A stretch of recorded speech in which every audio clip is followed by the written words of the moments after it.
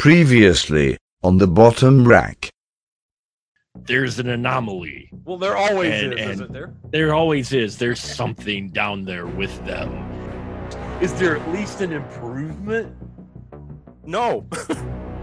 I'm impressed. So I didn't think it was that bad. There. I mean, honestly, at this point, dude, that's a pretty good outlook to have. But you know what? After looking at the box art, I kind of hoped I knew what I was getting into.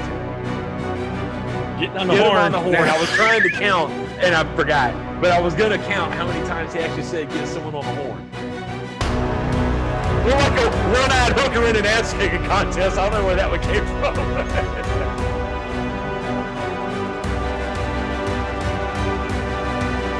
If your resurrection lasts more than 4 hours, go to the emergency room. Emphasis on erection.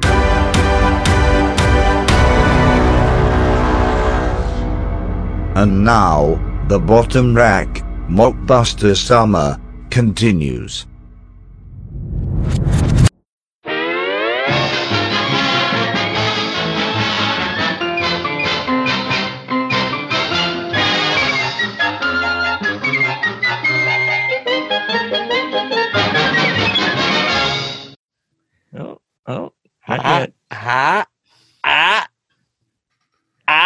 I feel bad now. I'm not in a closet. Everybody else. Oh, it's connecting. It's connecting. I want to know really where she lives, because I want to go talk to their telecom people and go, seriously, internet. It's a thing now. Yeah, dude, I can't believe it's bad whenever she lives under crappier internet than we have. Oh, it's here. There she is. Nope. It's still okay. Connected. Hey guys, sorry. She is. No, quite all right. It's quite all right. I got to move my whole studio now into a closet because Daniel's in there and Angelique's in there. Now I'm going to have to go into a closet. It's just spur of the moment, inspired by Angelique. And because this is where I recorded ever since I got the H6. I can use this thing wherever. This is one of those things, Mark. We were talking about indie films. This is what I learned from an indie filmmaker. I was like, sure. How do you get the sound? Because I asked his name's Jason Butter in Mad One Films. Mm-hmm. I went to a Greenville convention and saw a couple of his, and I was just asking him about like the audio. How do you, what audio for a camera? And he was like, we use a 2-point system. I was like, what's that? And he was like, that's the whole reason they use the clapper. I was like, what's that? It's the checkerboard. Yeah, here's where you know when the audio starts and stops. See, I didn't know any of that. And he sat there and gave me a crash course clinic on filmmaking. But that's what he told me. He's like, oh, yeah, for this one, we used a H4. I was like, what? He's like, yes, you just attached it. We had a broomstick that we taped it to and held it up as the boom mic. And that was, catching the audio, but you can't see it. And that's what inspired me. And so I got that. And then the reverb reflections in the house. My house is horrible, and it costs so much to get foam and to treat a room, and I just never thought about it. It's one of those, I'm guilty of this all the time, is you can't see the forest because of the trees. Well, this is a walk-in closet, and this place has nothing but fabric and sound dampeners. I got a couple of sleeping bags and like quilts because of South Carolina, the back 30 of hell, so you need a quilt like one night a year. And the rest of the time, it just stays here in the closet. Mm-hmm. So, yeah, now I have just this complete treated environment in the closet. I think we all can attest to, and it's the one thing I always tell people. Yeah, I mean, I've actually made a few short films, nothing at all really to write home about, although I did do the music video for my senior project, Red Handed. But audio will kill you. When I'm reviewing indie horror, they could have the shittiest graphics on screen, but if their audio is good, you've won me over because, well, you guys are musicians and audio. Audio will kill your indie film quicker than any visuals you put on screen. That's what Derek always said. It's a thankless job. Whenever I first met Derek, talking with him about it, and I was asking him about, audio and film production and stuff, and you know, because that's what he like went Right. professionally to school for. So I was trying to pick his brain, Yeah. and you know, he had told me, yeah, it's a thankless job, and that had always been my mindset with it. Like with especially in indie film and stuff, is that if the movie looks horrible, that's fine. I mean, look at Blair Witch. I mean, if the movie looks bad, it doesn't matter. But the minute it sounds bad, they will strafe it to hell and back. Yeah, I mean, Blair Witch's audio is still solid, regardless of what they're shooting. They've got solid audio, and they're shooting. They were using a DAT, so I mean, the audio is right? going to sound amazing. Very true. Very true. And I didn't realize that about Ghost Adventures too. Like there's, I was like, man, they sound great, but I didn't never think about that's what Aaron is. Mm-hmm. He's their sound tech. Right. He was the sound. I never realized what he was other than comedic relief. Yeah. And, but yeah, he was the actual sound guy. A target. Yeah. So how have you been, Angelique? This week has been a little nuts, but I'm good. Work has just been getting crazier by the day because of the COVID numbers. I mean, we're waiting on like 50 results for employees. Oh, so it's, wow. Yeah. So it's just like, oh my God. Well, wash your hands. And they want me to hire people in the middle of all this. And I'm like, nobody's going to want this job right now, guys. Yeah, I will. I'll go do it. I know some friends. Let's go do it. Come on, let's do it. Let's say, well, give it a scrub down. Hell yeah. Where you at, Paul? I'm good. I'm awfully quiet. We're all good here. How are you? We're all fine. We're all fine here. How are you? So who is this? What's your identification number? You say we're all good, Paul? Everything's good? Me personally? I'm okay, yeah. I'm good. No, the other Paul. I'm the only Paul here, so. All right, yeah, I know. Okay, yeah. You're right. All right, are we ready to do this? Yes. One more. Let's not get to it. As ready as we're going to be. I mean, all right. Well, then, here we are. Through the magic of editing and just, I might do it or might not, like all endings to all good sequels and trilogies and movie franchises, I figured we would do this one like back to back, but you're not going to know that listening at home. However, welcome to the Bottom Rack. Bottom shelf entertainment for your top shelf lifestyle. I am Dan. My name's Dan, but my friends call me Daniel or Dan or Hey You or That Guy or just any other shining ray and beacon of positivity in these erstwhile troubling times that I'm so tired of hearing about the times. With me are my friends. You know, we actually don't even have a group name. Earth Defense Force would be a good name for it. This is the Bottom Rack, the Mockbuster Summer. This year's special has been on kaiju. We've already suffered this. We've already watched two other films, Hornet and Atlantic Rim. We are on the downhill. We're on the backslide, the backslope. For the steeplechase fans here in Aiken, this would be the home stretch. And we are going to review the third in our quadrilogy, Atlantic Rim, Resurrection. But I can't do this alone. I could, and sometimes I do because I'm a glutton for punishment, but to help me out with these films, I have brought a cadre of professionals. To my right, let's just say it's to my right, Miss Angelique Bone. How are you? I'm great. How are you? It's another day stuck in the closet. Hopefully it won't get too stuffy in here, but Help. It's the prayer closet, though. It helps with the reverb reflections. Have you seen any monsters? Giant monsters, kaiju? Oh, so many. Big giant ones ready to fight them with giant robots. Hell yeah. Next to Angel. They caper through my dreams. yeah, dreams. We'll keep it at that. Happy dreams. Next to her, Mark the Movie Man. How are you?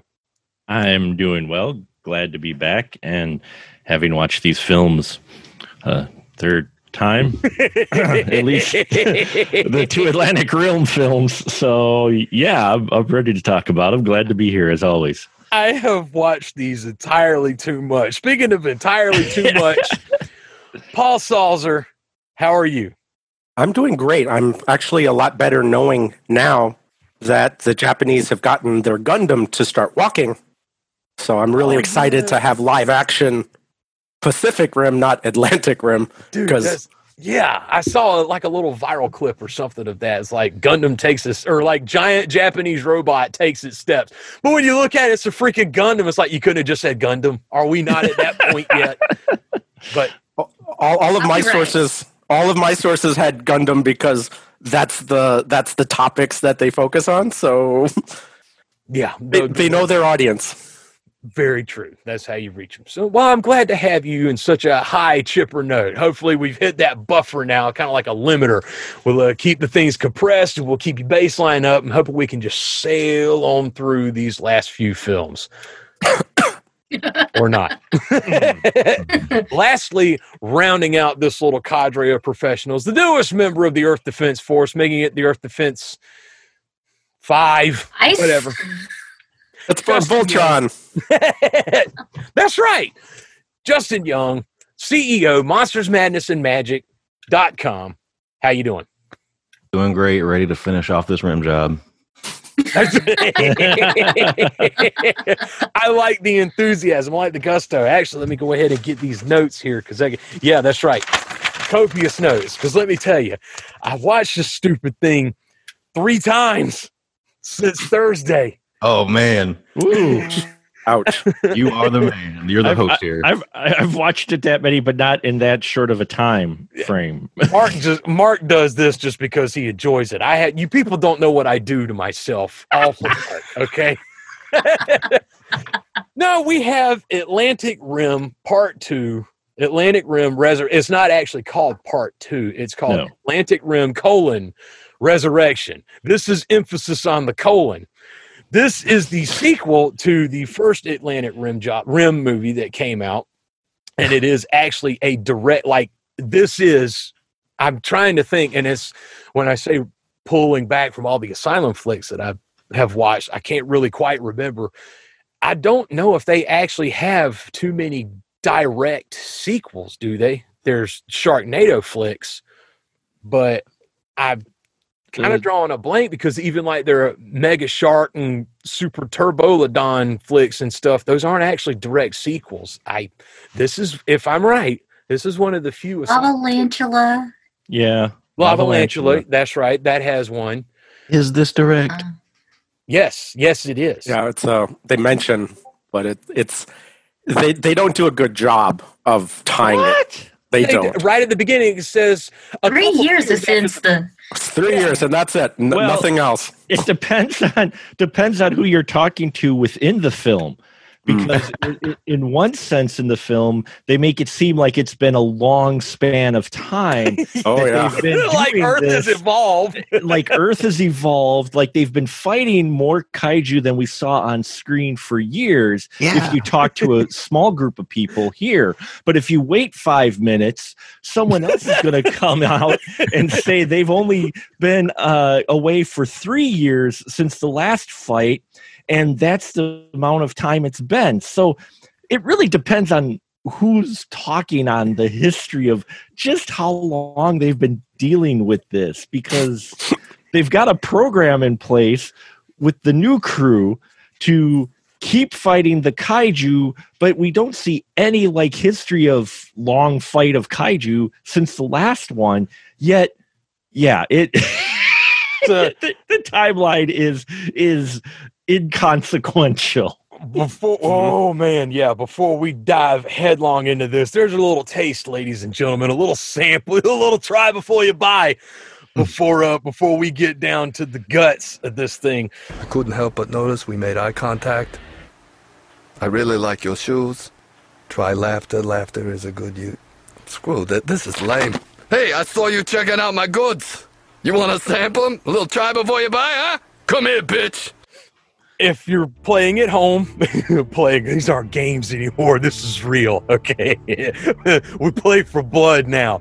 If you pull up the Atlantic Rim box art, I am on IMDb, and I have got this bad boy right up here on my laptop. And I mean, this is like a Transformers dream. Like, for Transformer lovers, this looks more like a Transformer than the Transformers movies, quite honestly. I mean, this thing sitting here, it looks like straight up it looks like a combiner, like more like Brutus, the junk bots, like the wreck bots that they had.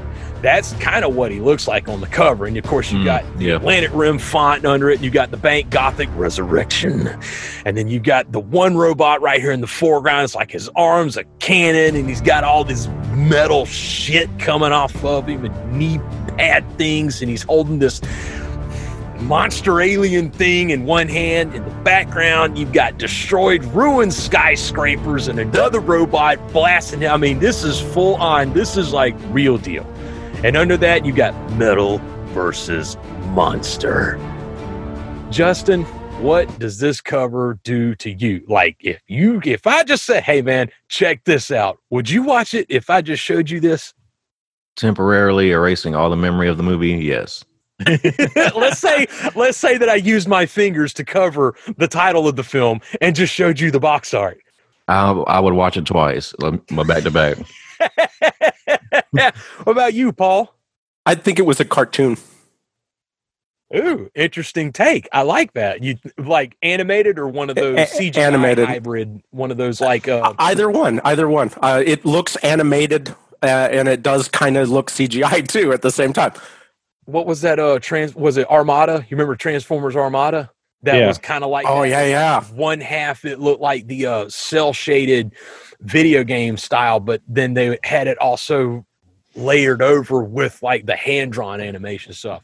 I get what you're saying, Mark. I mean, I'm putting my hand over the title now just to get a picture. Let's see if I could do that. I mean, I'm doing that now, and I mean, I'm with Paul. That I would think maybe it was a cartoon or hybrid, but I don't care because this cover. If I go buy this cover and not know now what I know now, I'd watch it. This looks like shit. This looks like a better Transformers film, as you said, than Bayformers. And let's not forget the bus that they put at the feet of the robot with the smashed windows to do the implied risk to humanity, and that he's defending humanity. Just by having that bus there, the robot is defending humans from the aliens. That's why they put the bus in there, to give you that kind of connection, because everybody knows a transit bus. So that's it. And Angelique, this is in no way am I trying to use your femininity in this, other than the fact that this is usually a sausage fest. So I will ask you for your opinion. Hypothetically, movie night. Mm-hmm. I walk up and flash this cover art at you. What are you going to say? Popcorn, baby.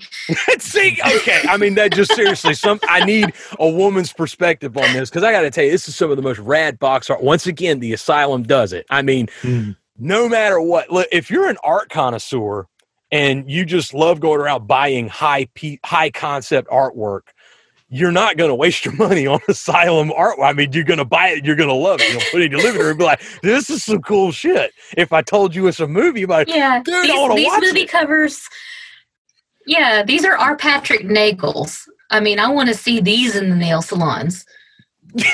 Yeah. Yes. Dude, holy shit. I would go to that. So, the box art, as we see, this is stellar. This is just complete, it's Atlantic Rim Resurrection. So now if we take our fingers away and you actually look at the title, it's like, whoa, they made a sequel? But you look at this box art and it's like, wow, maybe they put a little more money into it. Can I just observe that if we go back to the first film, not its sequel, its intended sequel, because its poster is completely different.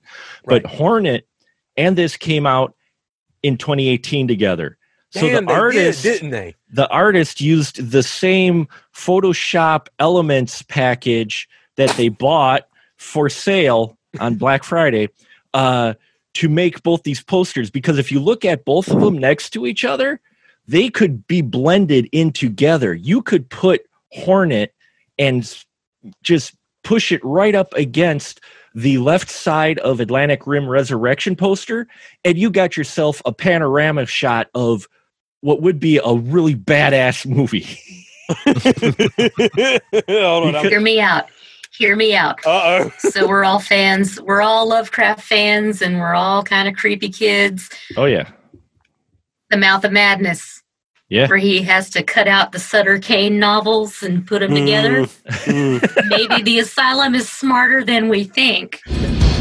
Do you read Sutter Kane? That could be. But yeah, I'm looking at these two posters next to each other, and yeah, you could put Hornet to the left of Atlantic Resurrection, edit it so they're together, and you could pretty much have a full it would look like it was all one movie. Man, now you just... It probably was one poster, and to save money, they cut it into two different boxes. I mean, quite honestly, that'd be a smart thing to do. Yeah. Hey, Kenny, we're going to need you to go wild. We want one really big poster. Just go crazy. Put everything you got into just one. And we'll just pay you. And, yeah, that'll be good. Click. South Korea. We got South Korea. They want a giant robot, but they want it like Bumblebee. But then we've got those pesky Russians, and they want giant monsters and machine guns. But we only have money for one poster. So I need you to do one for South Korea and Russia at the same time, and we'll just split it in post. And the kid's like, okay. All right, here's $20. Do it. Bam. Done. Now, to be fair, those element packs are pretty cheap during Black Friday. I mean, oh, yeah, they are. I don't know jack about Photoshop. So during the COVID thing after Black Friday, and then once the first pandemic, the COVID thing started, Affinity dropped all of their software by 50%. And then with all those Photoshop packs and stuff, I actually look like a professional with my stuff. So that's the exciting formula. Yeah, exactly. So, Angelique, this is a sequel. Start us off with this film. What happens when this bad? Because we've looked at the box art, and we're in this. I've seen this. I mean, it's all right. This was like the most easy question I could ever ask a panel of like-minded, awesome people in the world. Because this was, you look at this like, oh hell yeah, I'm in. But start this thing off for us, Angelique. How does this thing kick off? Oh, well, it's a nice day in, Miami? And all of a sudden, the rimming begins again. The rimming. The rimming. I love it. The rock lobster that the B-52s sang about rises from the ocean and starts a bunch of shit. Now, yeah, that was after we get that cute little montage that 3 years ago at the events, blah blah blah blah blah, and the monster comes up and stuff. We've got it's a cool flashback montage where actually, again, being a direct sequel, they show us scenes from the first Atlantic Rim. As to whatever context, we are assuming that there will be context to this later on. And there is, briefly. But they show us scenes from the first Atlantic Rim. And then we're all of a sudden, we're with a dude in a yacht. Now, I will forego the fact that they use the Bank Gothic LT medium font when the movie kicks off. I'll forgive them that. Most of the time you would laugh at it, but here's what I think. I think they kind of lucked up in the fact that you really don't see that in a movie. So as long as they can continue doing that, that can like be their thing. But regardless, we got a dude in a yacht who's just putzing on around, talking on a phone. The yacht, the guy in the yacht. He's a scientist in a yacht talking with a military guy or whatever, and like. Nothing. They're just sitting there jaw jacking, having fun, and all of a sudden it's like releasing seismic charges. Yeah, out of nowhere.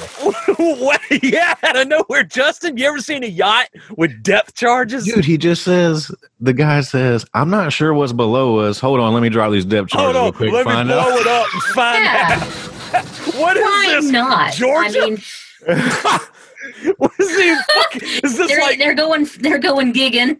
Are there nuclear subs combing the ocean floor, according to the narrator? Yeah. Yes. He's dropping mines. Yeah, he could have just dropped a discharge on a nuke, dude. I think he called them survey charges or survey mines or something. So I've never seen. I'm imagining he's listening via sonar with explosives. Now. Ladies and gentlemen, that's how we do things down south, but just not quite so drastic yet. This is like, I ain't gonna go up and shoot a dude in the face unless he's walking on private property. But if he's just walking down the street, you go, "Hey, Earl." "Hey, Fred." That's right. You wave, "Howdy do." This dude's dropping charges, surveying, and then the monster. Like, I will give this thing. Let me come up with a better terminology here. I have to credit the movie this. We are not 5 minutes in, and we've got monster action. So when my first initial opinion is just like, whoa, this is Daniel, the other day. Whoa, we ain't 5 minutes in. There's already a monster. It looks better, I think. Yep. Mark. Yes. 5 minutes in and we have a monster. Does it at least look better? What's your thoughts on 5 minutes? We've had a dude in a yacht, death charges, some military guy talking to him, and now all of a sudden a monster. That does at least look a little better than the first Atlantic Rim. I mean, consolidate all of this for us. The monster does look better, absolutely. The guy in the yacht, get used to him being in the yacht because that's all he does.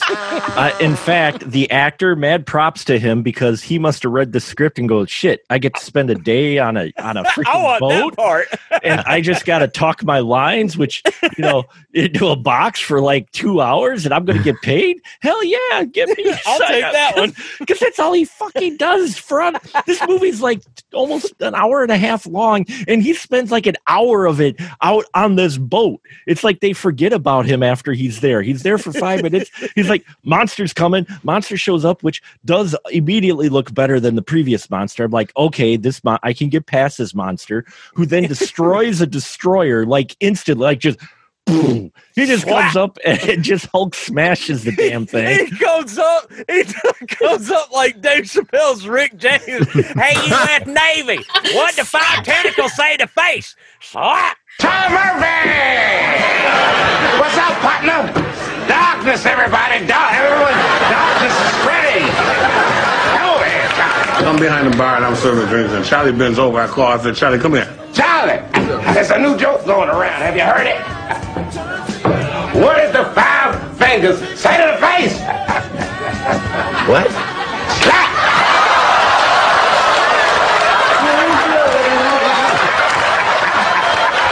I'm ready.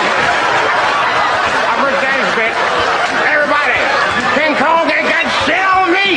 By the way, the name of that boat is called it's the Liquid Lounge. The Liquid Lounge. Yes, the boat he drives is called the Liquid Lounge, which is an awesome name for a boat. Yeah. The military yacht equipped with depth charges is called with a hidden depth charge. Yeah. Dude was full on. It was like Michael Knight from Knight Rider in boat form. That was Kit as a boat. That's Kit after he retires. So, but yeah, we get monsters, and then immediately after monsters, we got to get the expert. And the military guys go and track down the expert. I mean, the first like 10 minutes of this has more action than most of the first film. Yeah. It's more coherent. As we get into it, I'll go to it further. I will say this film does fix the things that were broken in the first one, but breaks a whole lot of other things, completely new things in its execution. But yeah, the first like 10 minutes of this film, you're like in. I'm like, holy shit, they've improved. They knew their mistakes. I mean, we got them talking about, what I will say though is none of the original cast is back. Right.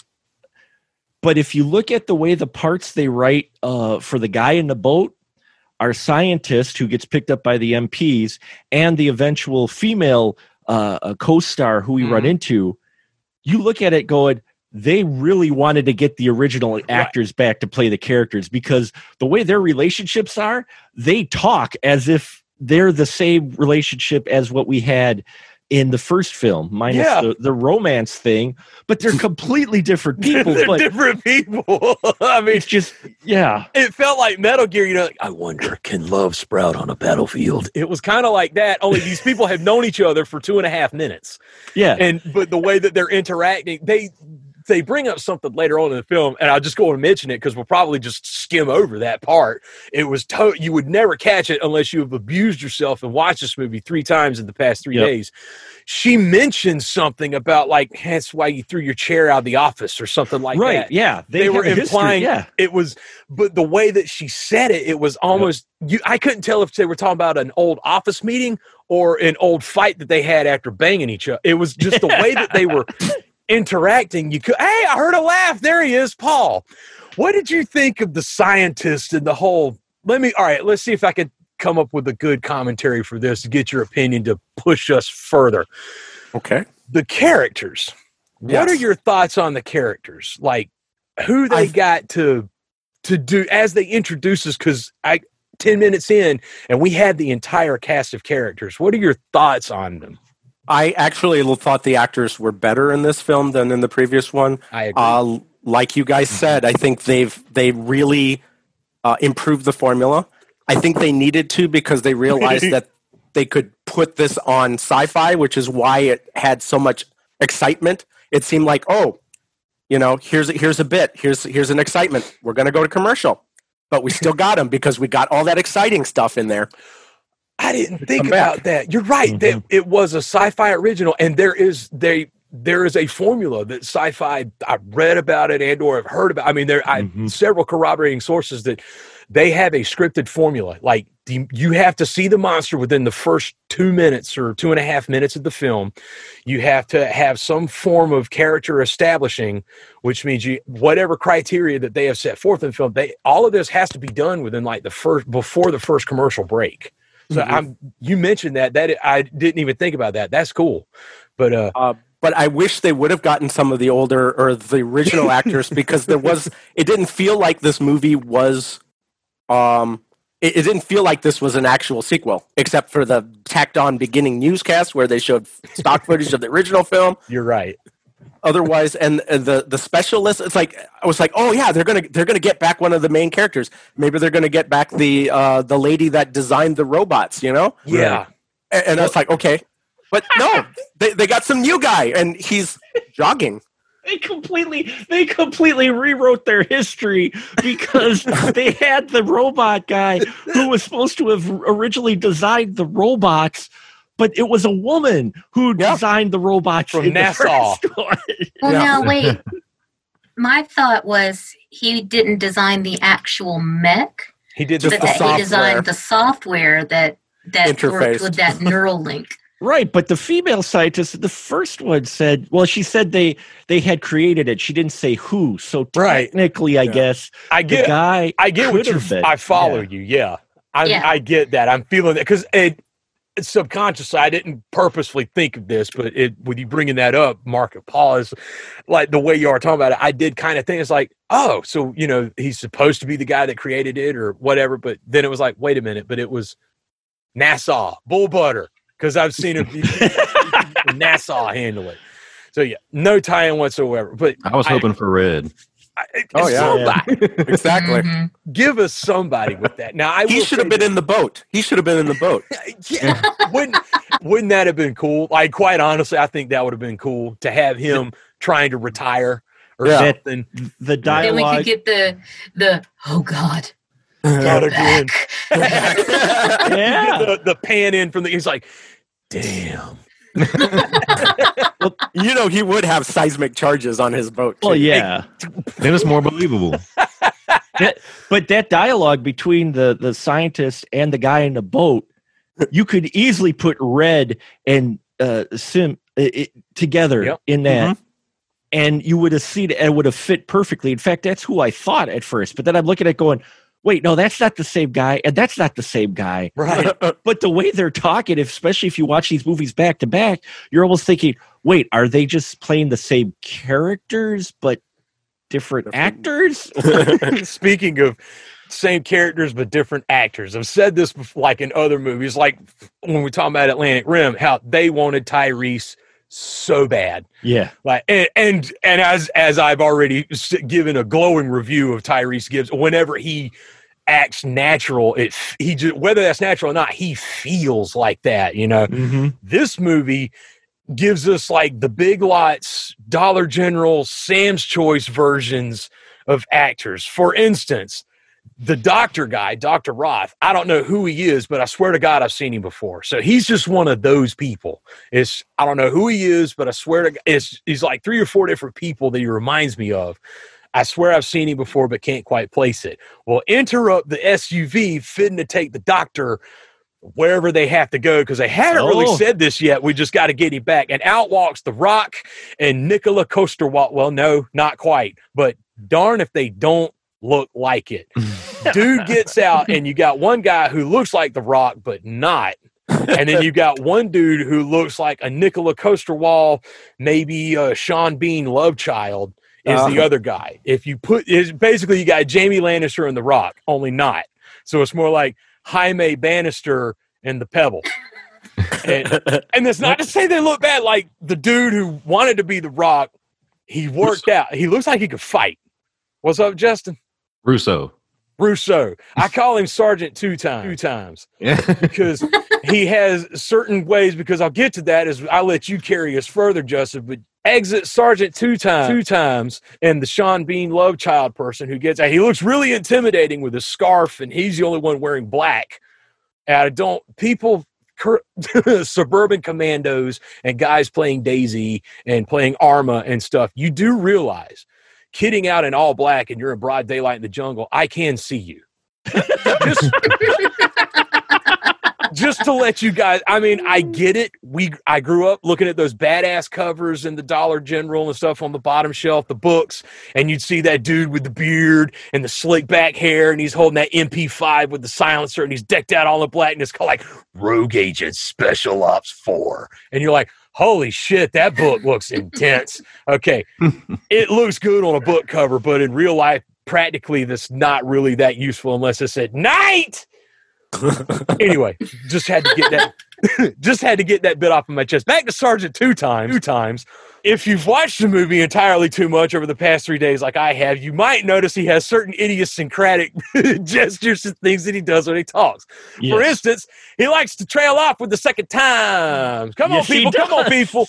He's Sergeant two times, and that everything he says, he says twice. But he also likes to say, let's get in the car. He's making sure you're in a hurry as well. Yeah. Want to get in a hurry? We're going to get in a hurry. Let's go. Let's get losing daylight, people. We're losing daylight. Losing daylight. Some Marine Corps cadence videos. He has watched a lot of basic training obstacle course. Apparently. On YouTube to get into character. And that's how military people talk. I'm going to talk like that. And if we didn't know that, he's wearing that the tactical vest, the suspender vest. He's always wearing too, you know. Yeah. That's it. It's like he's got the assault vest that you wear. Now this is just the lightweight stuff. You can put a couple of bullet clips in there, and you maybe even fasten a canteen and a compass. It's very practical, but doesn't weigh you down because he likes to hook his thumbs. You could tell he had just started to feel comfortable. And please, it sounds funny. He was actually in the wrong movie. And I'll just go ahead and say, I feel like he was probably the best actor in the whole film. Yep. He needs to be in something else because he is so enthusiastic that it comes across hammy because they told him to do that. The problem is he's really good at doing that. And they kept bolstering that. So it's like whenever he hooks his thumbs in there, a lot of times he misses. And that's just because I feel like he had just finally gotten used to being that character. But since they filmed this thing in like 10 days, time he gets used to it, he can't do it anymore. But yeah, you'll notice he'll try to hook his thumbs in his belt and he'll miss. So then he'll just rub his hands over his head. He'll sigh. And the third little thing I point out, and this is just, again, I love the dude and I find it hilarious. Anytime he says something, a lot of times the other characters in the film will contradict him. We can't, it's like, well, let's get in the trucks. I can't get in the truck. He looks into space and he just, And he has like, I'm about 2 seconds for breaking this motherfucker's face in front of God and he has this, I am so tired of your shit, Donna, look on his face. He does it like 4 times. He's the lead of security and no one listens to him. Yeah. He's telling people what we have to do, and no one listens. And it's like he could I am following direct orders from the general. Don't you understand? I have a job to do, and you are impeding me from doing that job. And if you keep on, I will put a bullet in your face. That's right. If anybody has ever grown up around or is familiar with someone with like severe autism or with Down syndrome, these people are programmed machines. All right, that's how. They're wonderful people. Some are, I would dare say, are geniuses. It's just a wire gets crossed, or, you know, they wire up one little thread of one headphone wire gets wired up with the other one. And so they operate slightly differently. But that's the thing with this dude. He is a precise machine, just like someone with Down syndrome. When you nudge them, when they are 2 minutes late for their daily appointment, they gonna shoot somebody. That's that was this guy. We got lucky. He could have saved the whole planet. Nobody would listen to him. He could just, everything could have been solved if we'd have listened to this dude. Well, so Justin, we get the doctor, Dr. Roth. Dr. Roth. Where do we go from here? Because it's getting to the point we're about to kind of start meandering along. We're going to have going to the doctor's house because they've already been there. They got his clothes. That's right. We got your clothes. What? We're at the Need for Speed bar. You're not my supervisor. Oh yeah. We're also introduced to, what was her name? Bugs. We're getting to them because those are the. I will let you give us a full rundown of the heroes of this thing. We also have Turbo Mill 4000 and her daughter. Oh yes, we'll be getting to them as well. So, and this Karen is all and Sam. around about the same time, but I wanted to go ahead and mention them because this is going to start our subplot where once things start to go down, Turbo Mill 4000 and daughter like run off. And we don't even hear from them again until like near the end of the flick. Random subplot. I'll just go ahead and mention her because she, like, again, I say it with incredible respect because, like, she's MILF 4000, right? Bam. It's the asylum firing on all cylinders. We're just going to find the most insanely gorgeous natural people that we can and make a movie with them. What do? Hell, I don't know. Just put them in there. Justin, these are now, they're not like, they don't call them bots or like robonoids or anything crazy like that. Do you remember what they're called?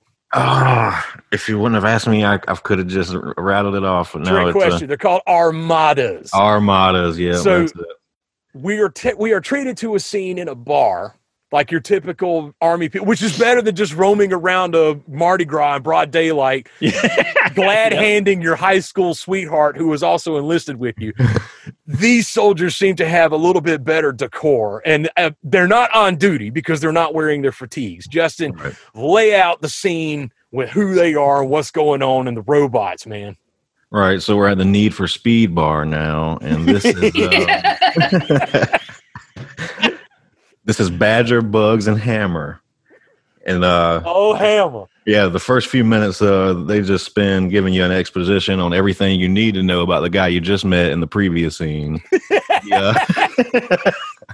The Tony Stark guy. That's the vibe he gives me. You mentioned that, Daniel, that he gives me a Tony. I mentioned this about Red in the first movie too. He reminds me of the douchebag guy from Starship Troopers that was taking Casper Van Dien's woman. Xander. Yeah. That is the vibe I get from him. Red, they just all seem like this amalgamation of that douchebag guy. So that's the kind of vibe I put on him. So but Badger, Bugs, and Hammer. So that's where we're at now. And some of the worst call signs. Now, Hammer's pretty cool. I mean, that's something. Hammer is like, pretty cool. You know, it's like Hammer. I'm gonna put the hammer down. You know, with Badger. Why? Because she has bugs. She doesn't give a shit. And there, maybe that's it. Because she was really cool and collected, like the meanest of the bunch. And then you got Bugs, who I thought was, what's up, Doc? What's up, Doc? Yeah, and you don't want to jump too far ahead, but his name is Hammer. In this scene, he's very timid, and we know what happens. That's why I'm squad leader, huh? I spent the whole movie just screaming, "Please, Hammer, don't hurt him!" Oh God, that was me. I was sitting there saying, "Oh, Hammer!" Like, I want to stand up, do the little sideways dance. Oh, Hammer! Yeah, it was an excellent call sign, I do have to say. So we're introduced to the robots. They get the call, and they actually can't even the lingo that they use, because even though they've been drinking, and yet they still go. Like, if you're on call, whatever. Maybe they took an Uber. They did. Yeah, maybe they took an Uber. That's fine. Never mind the giant robots, but we'll take an Uber. There's lag. They're playing their song, and we're introduced to, ladies and gentlemen, the thing that kills people more than anything else. This is responsible for more deaths, real and implied, virtual, simulation, anything. Yeah. Guns don't kill people, ladies and gentlemen. Lag kills people. Lag. Lag. Before I get to that, anybody want to when they arrive at the mountain base, because we're like probably 10 minutes in, and we have already jumped from Miami to California to a running doctor to 3 pilot, what Army people, I'm assuming. Yeah, they say whatever branch of service they're in, pilots. They're Marines. They're going hoorah. That's right. They give it to hoorah. They're in a bar, and then we're back to the doctor. Then we're seeing stuff from the ocean front with the monster, and then like the battleships are shooting the monster. Things are blowing up and just going absolutely batshit crazy. So we arrive at the mountain base. Now, on the one hand, you might think, on the one hand, I can hear people laughing, and at first I laughed at this, but in a way, I find it endearing and rather clever. It's one of those, it honestly looked like Wing Commander. Angelique, what was your thought on when they walk into the mountain to go down to the base? And that hole that you could tell it was a natural cave, but they matted over like the metal door and the walls. Yeah, they superimposed a shitty elevator. Anytime you have to go up or down a level in this movie, it makes it suck, because the elevator graphic is subpar. I mean, I could have done a better job, and I don't even know how to use half the shit sitting on my desk here, and this is just a basic laptop. I mean, it was at least kind of... Mark, how do you do something like that? I mean, how bad was it in your opinion? Because we're going to see this several times. Let's go ahead and let's get the elephant out of the room. You know what I mean? That has got to be the worst composited shot I've ever seen. And here in Stevens Point, we got a college TV station, and they do music videos. They got a huge green screen that people stand in front of, and they play music videos behind. That shit looked better than what they walked into the natural cave. Damn. That shit, I'm like, really? I'm like, where you in California? You couldn't have found a cave somewhere, and then done a cutaway, like they go into the cave and then do a reverse shot where they're coming into an elevator, and you got the composite of looking outside the cave to give you implied.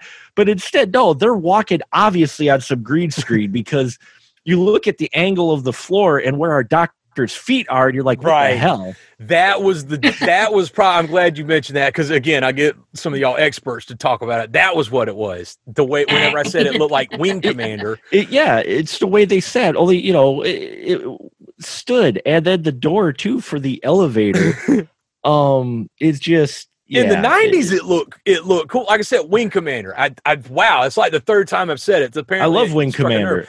Not the movie, right? The game. The third. You remember when the third game came out? Oh shit! Yeah, that's $4 million. The high watermark for interactive PC fiction and gaming. It attracted Hollywood talent that showed what you could do with CGI. this, Paul, before I get to ramble about this, is not the Wing Commander cast, the Mockbuster Summer. Paul, I mean, come on, the effects, was it terrible? Are we at least getting a little bit? But I thought it was kind of clever. It was kind of charming. I saw exactly what they were doing, but I still chuckled. I mean, was it off-putting? Yes, but they were picking their opportunities. They were spending money on more of the big shot scenes and less on these type of things because they knew this was going to be a few seconds on screen.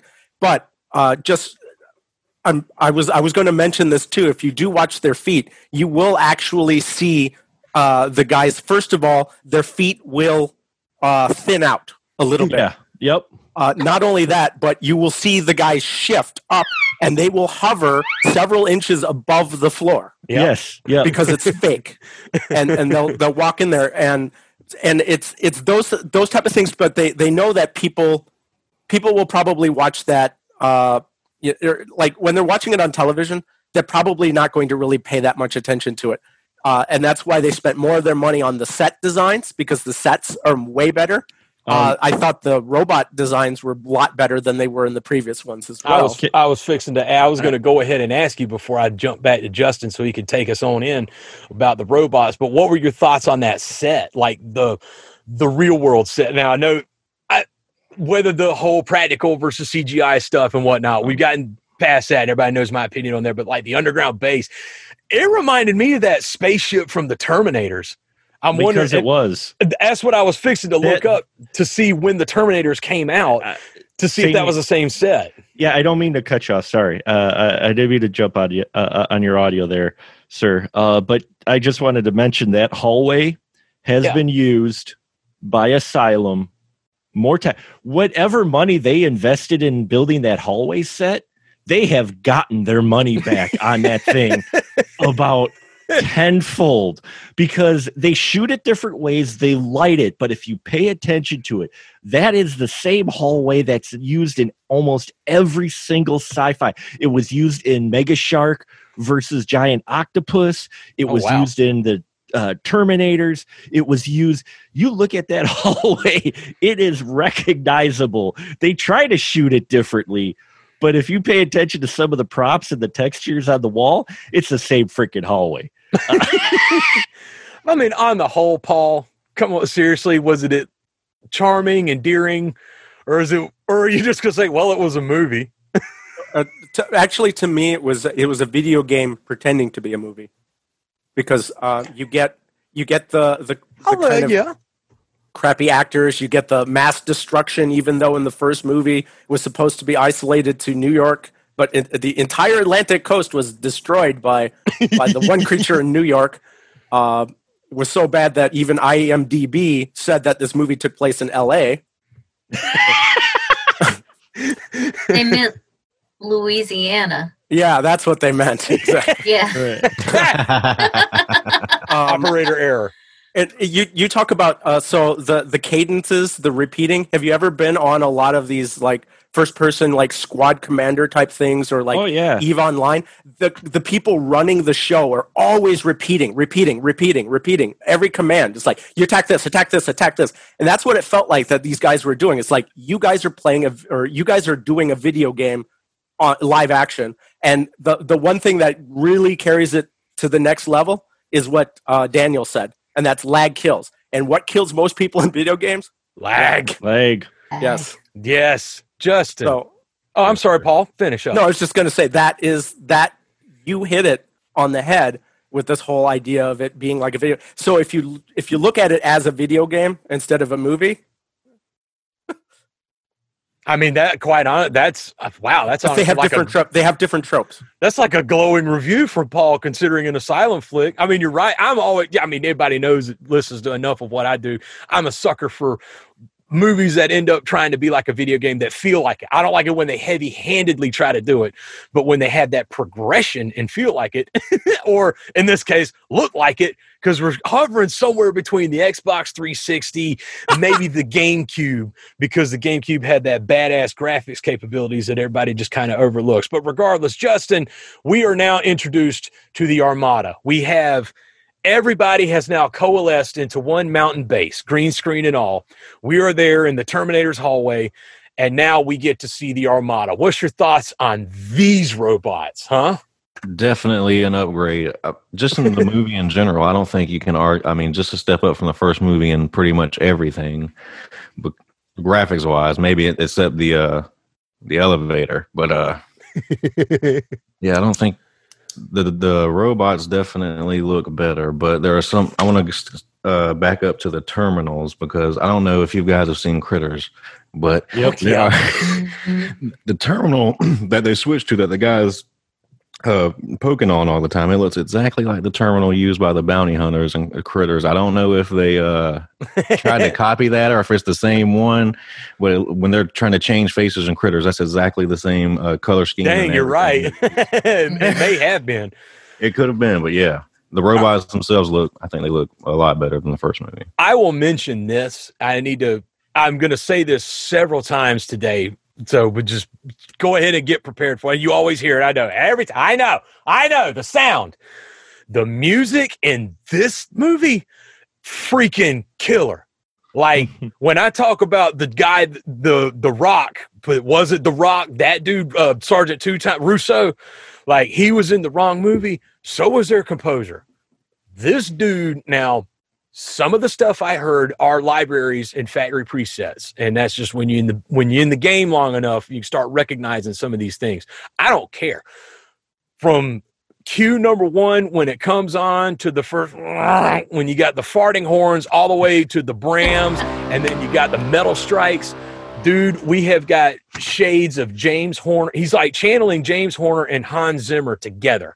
You've got a combination of Black Hawk Down mixed with Aliens. And I say the Aliens because there's a specific, I think it's called, is it Sordino? There's a particular style you would do with the violin. It's where you just go and you build up the key while you're just doing the same little motion every time. And then all you got to do is get a metal bar, go king, king, like that. And that's Aliens. That was what James Horner did to build up the tension right before the next falling off part in the music.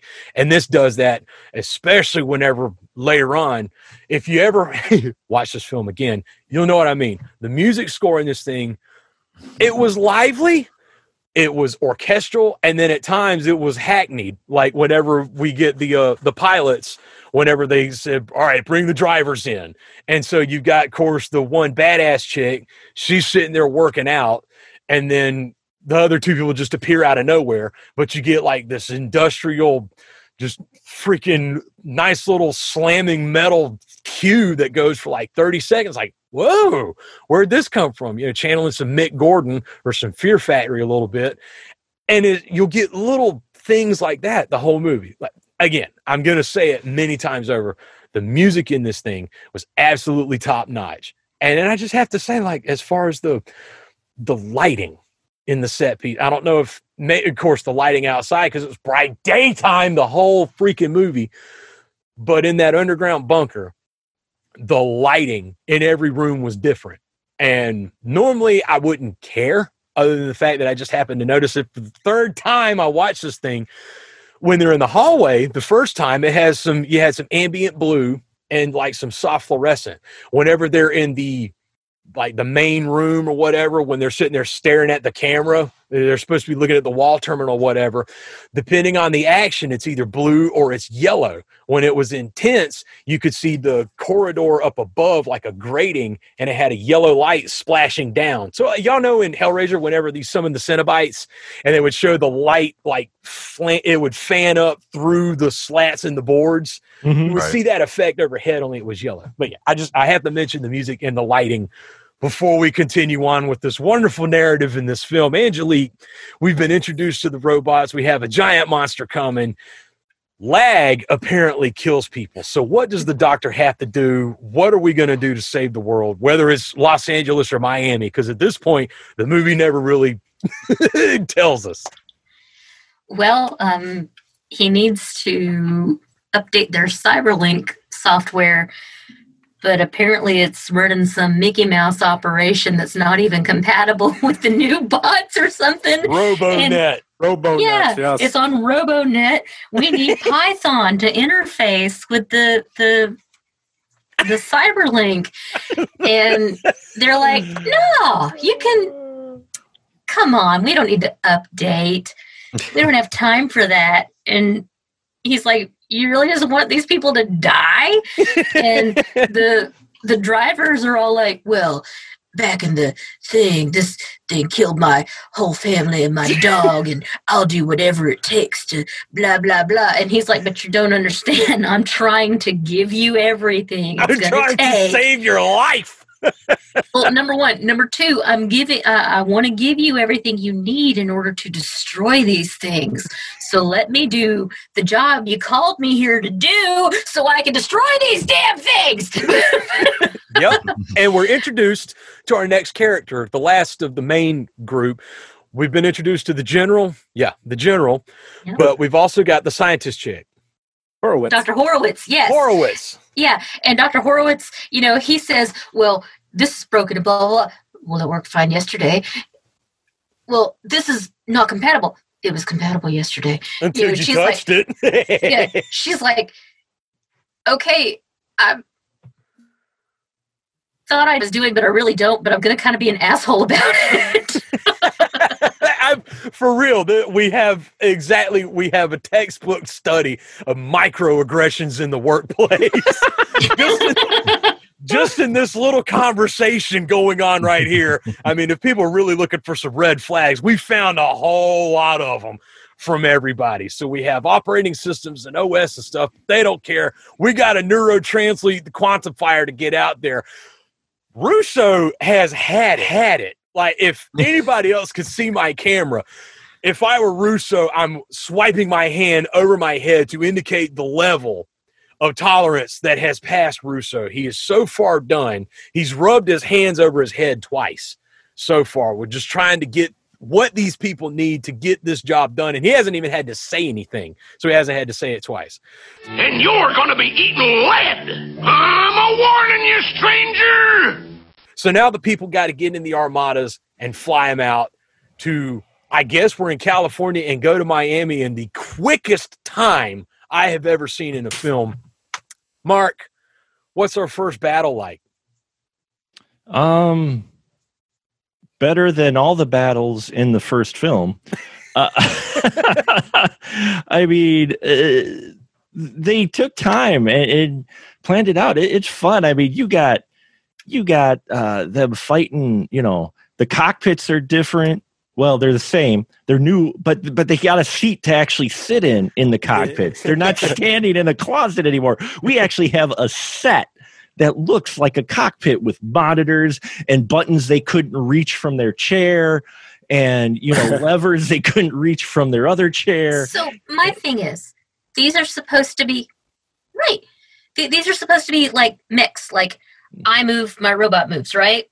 Supposedly, but they're still using joysticks like a tank. Right. Why are you sitting down? Why are you using levers? If you're cyberlinked to this thing and it's supposed to be able to, do a high karate kick when you do one, why the hell are you sitting down? It makes no sense, and it makes me mad. Sorry, Mark. No, there's a number of things about the design of the robots. They look better by far. And the action sequence, the CGI fight with the monsters on the outside is actually very fun. It's doable, yeah. It was more fun than the first one. It was very, I mean, it blended a little better against the city backdrop a little bit. A little.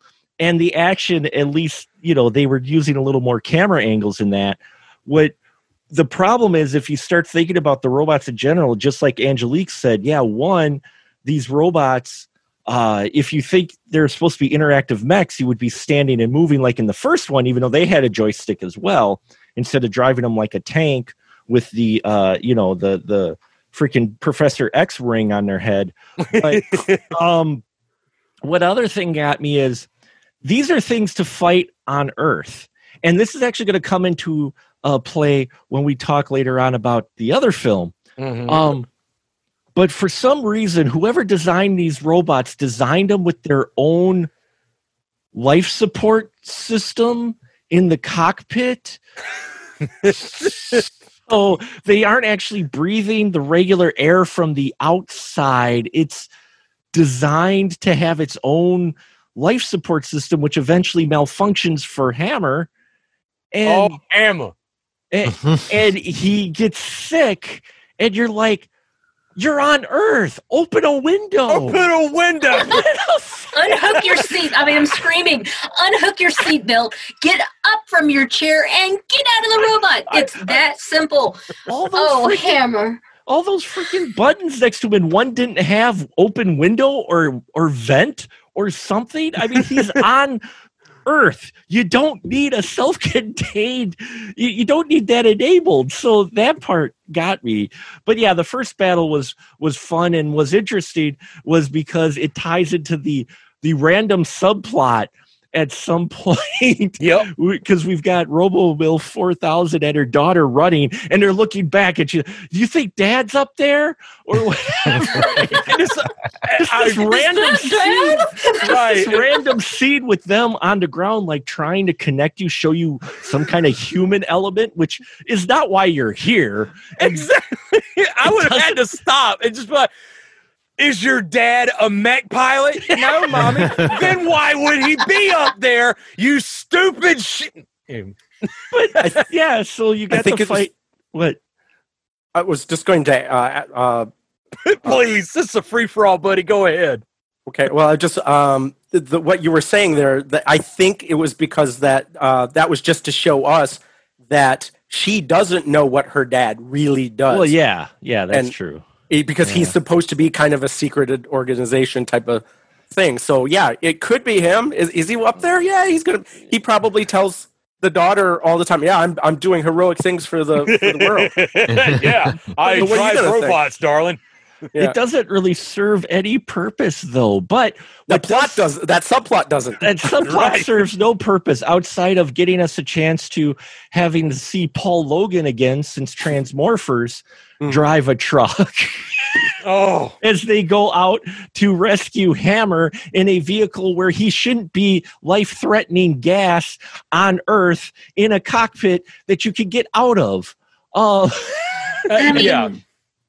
Let's be honest, he didn't buckle his seatbelt correctly in the first place anyway, so he probably just could have stood up. he did kind of not handle the tense situation, might I say. I mean, far be it for me to criticize and stuff, but this dude's squad leader, he just kind of it sort of seemed to fall apart like all of a sudden. It was like one of those infomercials. Yeah. Like, tired of grabbing a coffee cup with a normal pair of hands, and you see him like reach up and everything just falls over. Here, quick, get Handle-matic 4000.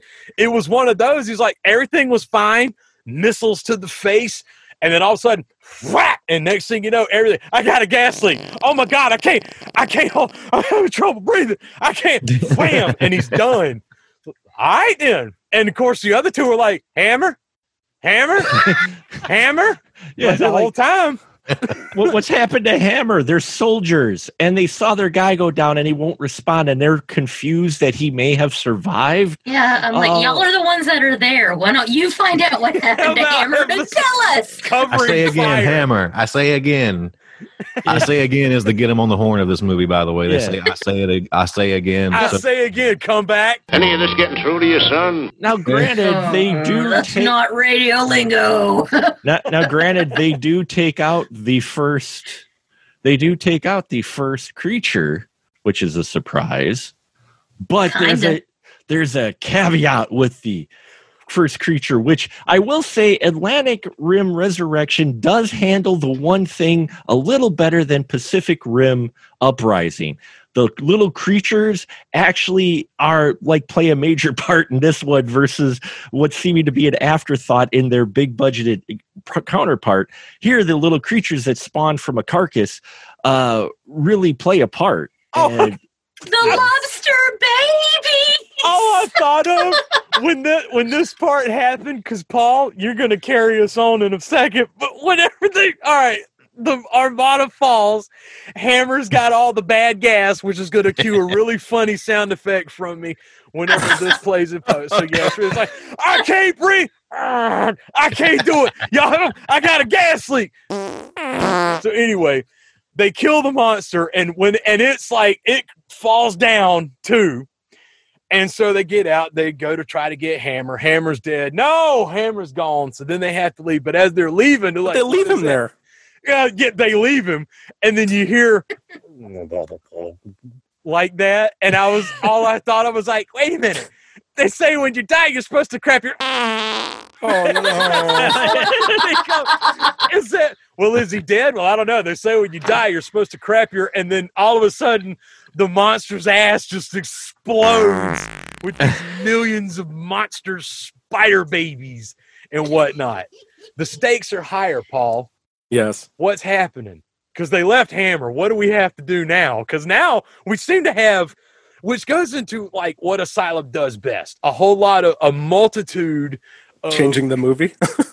Yeah, changing the movie. Yeah. But a multitude of Control-C, Control-V little monsters. They do this really well. This is like one of their modus operandi, if you will. So what are we doing now, Paul? Because the monsters are coming. Yeah, so we're having to deal with a whole bunch of these little creature things, and I think this is meant to be the whole Godzilla, the really bad Matthew Broderick Godzilla, right? Where we're going to take the movie and we're going to instead of having to deal with one solitary monster, we're going to be having to deal with all these smaller creatures because it'll be a lot harder to take them out, and plus since we've got some family member subplot going on, we can have them chase those guys too and then have them trapped in a building because that'll raise tension. And not only that, they can do that right before a commercial. And that would be really exciting. It'll keep all the audiences, riveted to their seats because that's what forgetting that this was a TV. Sorry to jump on that. I keep forgetting about that. You keep reminding me this is a TV film. After these messages, we'll be right back.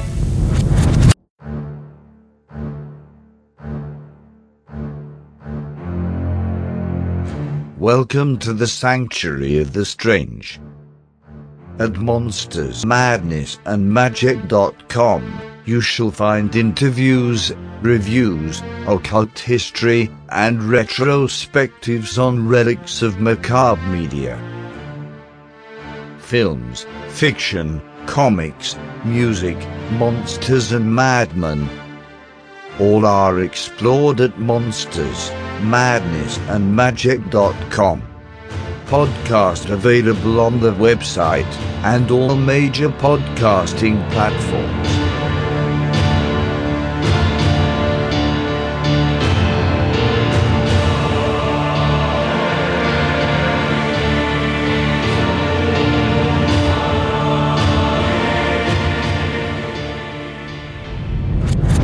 And I think that's why they have to keep doing these little cycle things because a normal plot would eventually, they would probably drop off viewership as they went along. So they have to keep ramping it up. And so it's like, yeah, we have to go now and capture the little creatures, and that'll be the new drive, the new goal for the heroes. It's kind of like that whole video game mentality. You solve one thing, you go to the next mission, and they give you a new objective. So the new objective is to capture one of the little bugs so that they can take out some like guts and stuff like that, so they can figure out some kind of agent that can be used to poison that. And we're going to put it in a flamethrower because nothing kills biological things like a flamethrower. Well, that was the way. That's the truth. Yeah. Well, that's the way they could deliver it, though. It was the only thing that had a pump that could deliver it, is what I suspect is why they did that. Yeah, but did they have to spray it with the fire, though? They could have just sprayed it. Hey, what else are you going to do with a bug, huh? Of course. He permanently lost control of all of his bodily functions. There's no spider here. But I will hunt down the alleged arachnid and spread him to kingdom come. Right, yeah.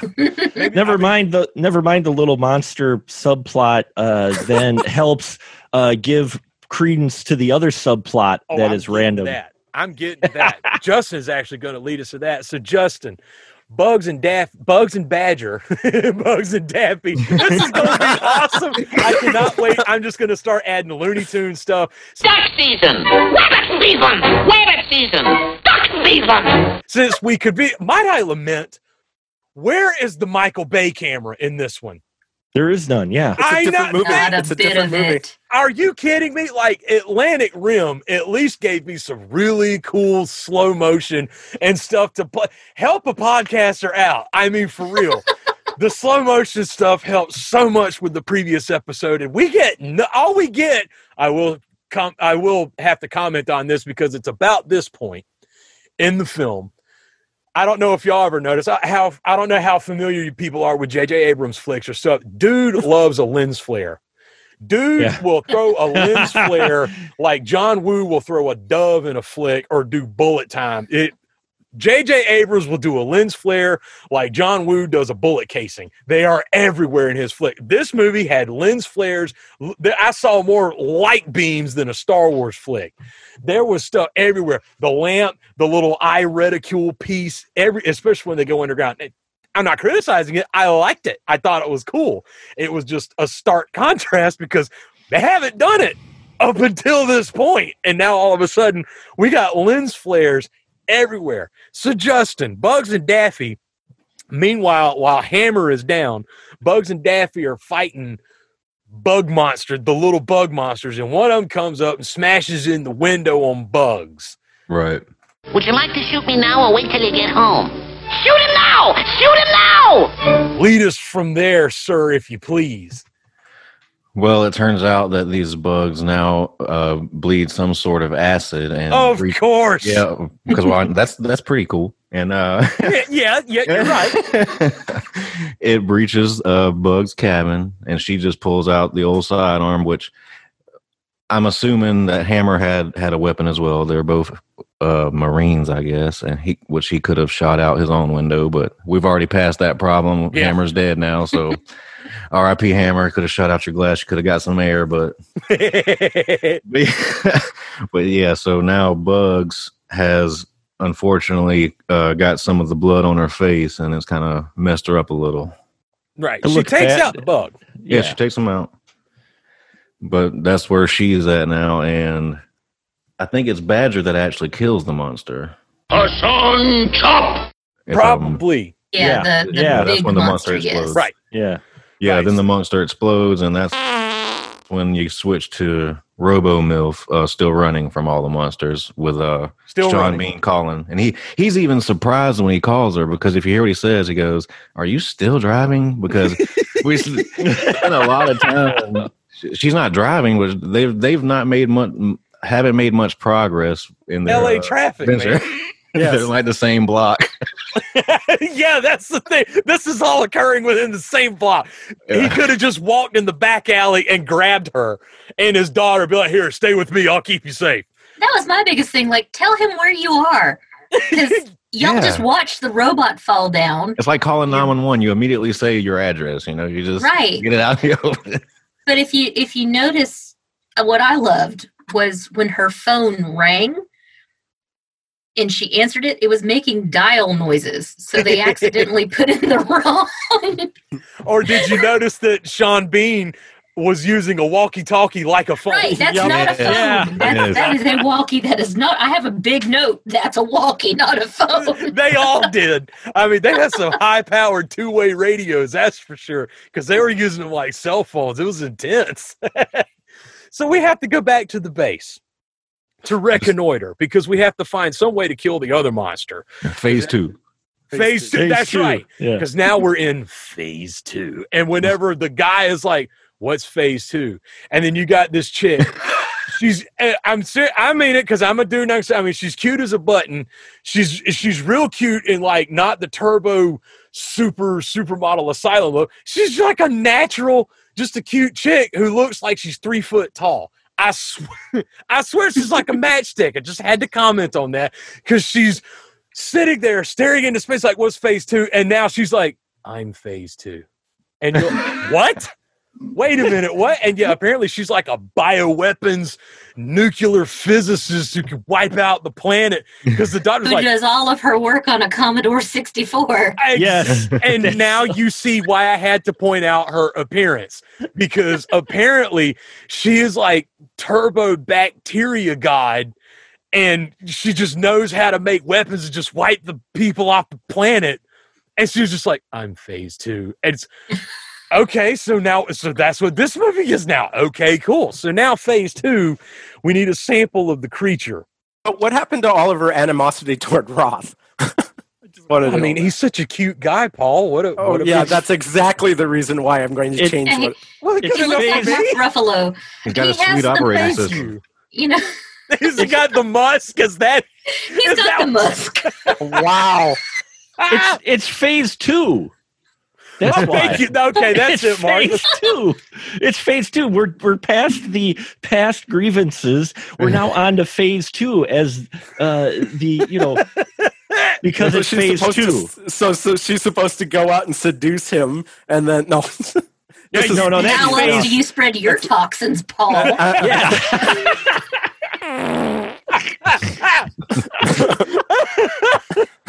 Oh God. I can't wait to use that one. That's gonna be a good one. No, so now she's phase 2. So now they have to get a sample of the creature so that she can come up with some kind of way to destroy these things. Even though apparently missiles seem to do a pretty good job of it, but Yeah. I'm not. But with a smaller number of them, they'll be dispersed, and it's a lot harder to attack them with a missile. Now, you are correct, Paul. So the time for, blunt force action is done. Now it's time for Russo. Russo. Get in the car. Get it going. That's right. So now we have to go and get a sample. So this is what Russo has trained for, and he's ready for this. We have to go out and get a sample. This one kind of was, because I don't even like getting notes on this part was kind of, I feel like they wanted a whole lot more to happen, but not that much happened. They just go and they get a bug. Like the bug chases them, but... What I like is the whole scene where they're going out to get the sample, and we see the Bugs and Badger getting debriefed by the general. And I think it was Badger. She said, "No, General, we did everything we could." And he goes, "You did? I mean, you did." They seemed awfully apologetic, like a true soldier. I mean, they're gonna take that to heart. That sucks. But man, they seemed awfully apologetic, like they didn't really know how to do their job. Like I think it was more an apology towards Dr. Roth, because the whole time he was trying to explain to them, your suits will not work without X, Y, Z. Yeah, they're fine. Good. I mean, give me what I want. And then they're like, oh, shit. You were right. I'm sorry. And apparently the bugs bite. I don't know why I was going to. Apparently the bugs bite back. Well, of course they do. But apparently you can get an infection from the bug because Bugs is done. Well, both of those characters are done out of the movie. You don't see them ever again. Yeah. Dang, you're right. Bugs and Daffy are out. Like, they lock it up because Russo is pissed. Where do you get that malarkey? I'm safe. I said you're out. I'm safe. You're out. Safe. Out. Safe. Out. Safe. Out. Safe. Out. Safe. Out. Safe. Out. Safe. Out. I say you're safe. If you don't like it, you can go to the showers. Okay then, Doc. Have it your way. I'm safe. Like, this is one of his overacting moments. I say overacting because he can shout. He just slowly walks in and he's like, somebody want to tell me what the hell's going on? Whoa. Dang, dude. We could drop the gain knob to 5 for just a minute. We ain't there. Now's not the time, my friend. That time is coming. I can see. I got a prophecy for you, Russo. I can see this kind of character, and I can see what you're wanting to do. You've waited your entire career for this moment, but it ain't yet. So no, we have to go get a bug sample or whatever. Preferably They dead. just go out and get a bug. What's that, Paul? Preferably dead. Preferably dead. Preferably dead. That's what we hope. So they go out to get a bug sample, and they get it. And we find out that the dude was like, how'd you learn to shoot a gun? He's like, I grew up in New York. Yeah. I love that line.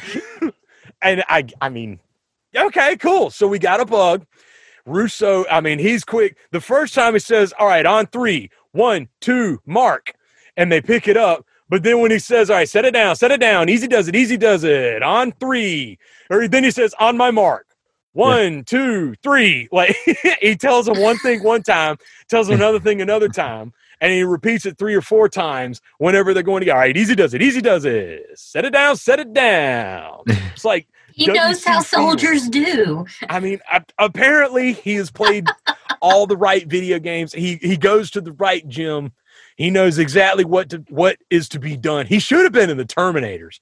Humanity would have had a much better job if he'd have been around. We had a better chance. That's all I got to say about Russo. So we get the bug, and now we got to cut it open, Angelique. Yeah. You got to do an autopsy. And it's full of marbles. And we're doing an autopsy outside, by the way. My theory is that those were eggs. Oh, okay. Because just like the big kaiju hatched all these lobster babies, these are the tiny crawdads that are inside. And I loved it. I like, me and the goopy stuff. I'm all about. Oh yeah, yeah. Go ahead, give us the goopy. What about the goop? Because that was real. It was endearing. Let me say it that way. I'm not even going to be mean. It was charming and endearing and sincere. I actually kind of thought it was clever, but. Yeah, because Horowitz is now showing, actually, I do know what the fuck I do, sir. I love it. She's got her dish gloves on and she's just rooting around in the carcass, pulling out tubes and eggs and slime and shit. And she's like, boom, I know what to do now. Give me some diatomaceous earth and some Raid. We're making some juice. Russo's about to faint in the background because, like, it's happening and he's just... Like, you can tell, because at first it's like, man, this smells bad. And then he looks off to the side like he's had it up to here with their shit again. And then he walks over to talk to Sean Bean for a second. But then the whole time he's like, man, every time she cuts into something, it's like, whoo, like that. And lots of good squishy noises. I love the squishy noises and the marbles. Mark the guts, man, bug guts. Come on, these special effects had to be kind of cool at least. Oh, the practical effects part here where they're doing the surgery and the alien mock-up was awesome with the goo and everything. They did well with this part. Again, this is some of the stuff that was the positives where they actually improved from the previous one. I mean, you felt like this was, they actually made this. They put some effort into something with the critter, with the goo and that, and digging around and her giving the scientific explanation while they're out there. And they blow through this pretty quick. Most films, you get some padding where she's going to take samples and then you get a montage of her testing shit. Right. We got to have other chemicals and then someone shaking their head no. And then someone throwing their glasses on the table and rubbing their head because shit's just not coming together. Cold coffee. Until our 24 hour. Yeah. Cold coffee. They're dumping the coffee and they're just, you get that montage. No. In about 3 minutes, she sits there, cuts the thing open, shoves her hand right up inside there. Knows what it is. Goes around, goes, this is this substance. Oh, this is what I got to do. Okay, we're good. In like 3 or 4 minutes. Done. Wow. I mean, she is phase 2. She is phase 2 because I actually loved it because most times you get the padding for, this would be an opportunity. Oh, it's going to take a while or whatnot. No, right. She comes up to her conclusion within like 5 minutes and they're already coming up with a way to disperse it. And in like not even 7 minutes in the outside lab, which was a fold out table and her and a knife, she figured this shit out. And it was awesome. I actually liked this scene. I actually liked the way this whole scene played out and quite now, a bit. My favorite plot hook or twist, however you want to look at it. Because at this point, we got like 4 movies going at one time, or at least like divergences and stuff. Yeah. Russo doesn't want to hear this. He doesn't believe it. He's like I said, this is the 3rd time now that I have to swipe my hand over my head in homage to Russo because he's done. He's done. I'm done. These aren't from Earth, Paul. Yeah. Which what's funny is like when I was watching this film, I thought they had said that earlier. Like one of the characters had mentioned that they could have been extraterrestrial for some reason, and so when they brought it up and it was supposed to be a surprise, it was like, oh my goodness, it wasn't much of a surprise. It wasn't much of a surprise, and then remember like the original movie, they talked about that, like they hinted that this was supposed to be like an alien versus us. Right. And I was like, oh, yeah, they're tying it in. But then they threw out the whole petroleum thing because the original one had a whole aspect of the reason why it attacked that oil derrick was because it was drawn to the oil beds. And like this one had nothing to do with, it's just storing up salt. Right. It was just the funny thing is, this was kind of like, all right, Cloverfield was incredibly Lovecraftian in ways that, because I hate bandying that term around, but Cloverfield was incredibly Lovecraftian in the fact that basically all Cloverfield was Cthulhu's dog got off the chain and ran around in the neighbor's yard.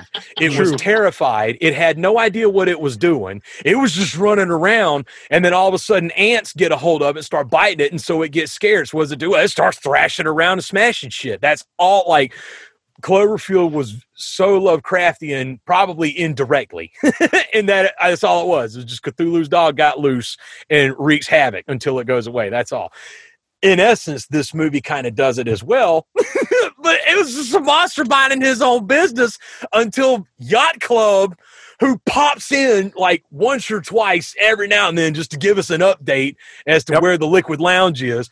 Larry at the Liquid Lounge. Larry at the Liquid Lounge. Everything was cool until he dropped a depth charge on the monster's head. Like, we was all good.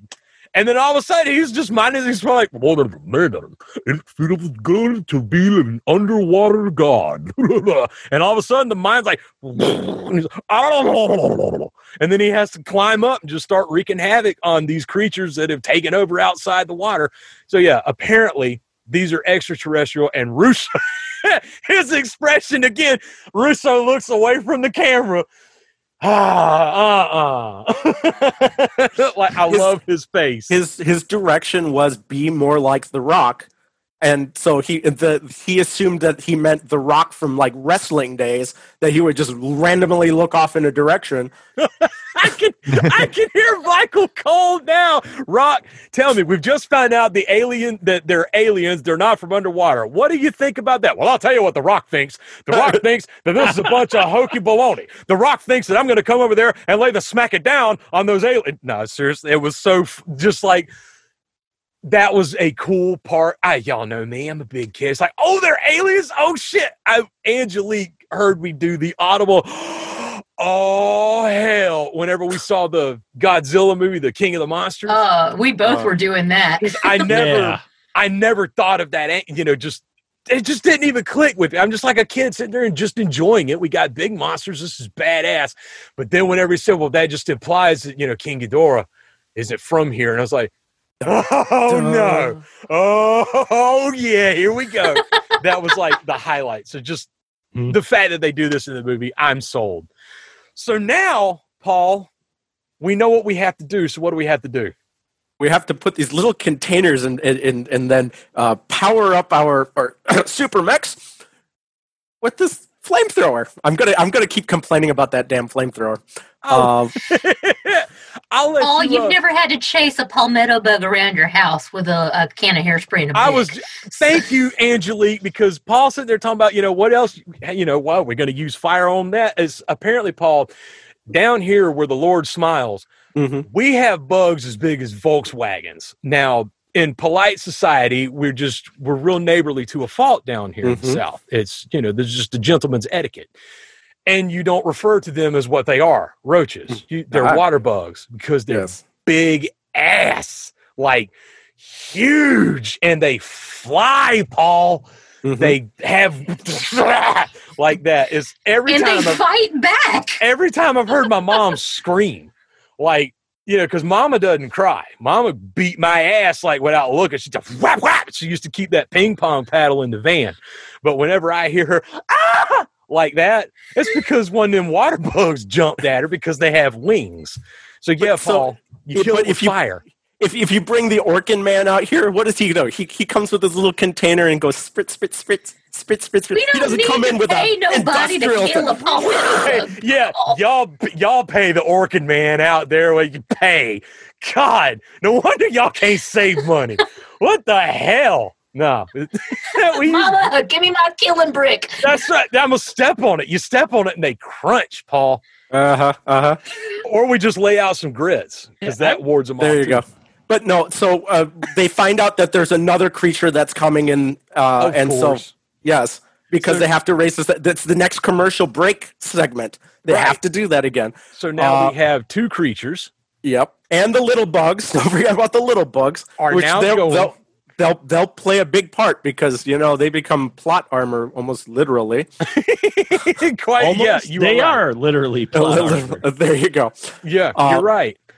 So now we have the plan. Justin, what happens, though? We need new pilots. Yes. That's right. And who's going to pilot them? Who should have been the pilot from the beginning is Russo. Russo had the movie over in 10 minutes. This is his calling. Some people were born for greatness. Okay. Yes. I mean, some people, they were just born for the spotlight. Jesus Christ, Nimrod. Some of these people were just, that's history. Their name was etched in the fabric of time and space and history. George Washington, Napoleon Bonaparte, Rousseau 2 times. He's going to pilot it. I love how they bicker back and forth. It's like, you're not going to pilot it. Yeah, I am.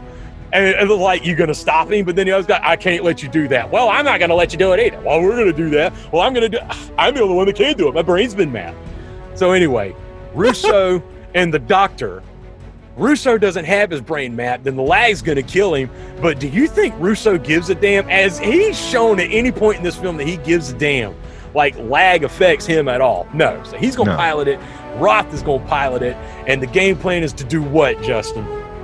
To go administer this biological weapon somehow into this. I guess that's the plan. I don't think they know the plan is because I have my favorite quote of the movie written down here. It's from General Worthington. He says, which pretty much sums up these two movies, actually. This was all so sudden. We were extremely unprepared. I think that's pretty much their plan there, and as they're trying to, the creature ends up morphing into one as they're trying to administer the gas. That's right. So we've got the gas. The creature has, my God, it's become one gigantic monster, and so now we have to go and try to flamethrow this thing. But in the meantime, we cut real quick to Turbo Mill 4000 and her daughter trapped in a building with the little bugs with a window that they could have just smashed through, but we'll even disregard that. So we know where they are. So that movie part, thank God that they're okay because they never tell us that quite enough.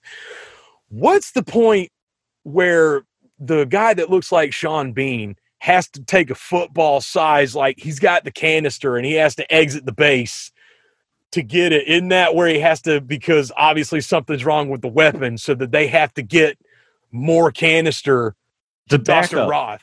There's always a malfunction. It's the backup because the flamethrower that Paul didn't like malfunctioned. They couldn't actually distribute it, so So he has to get the canister, the spare one that they didn't take with him.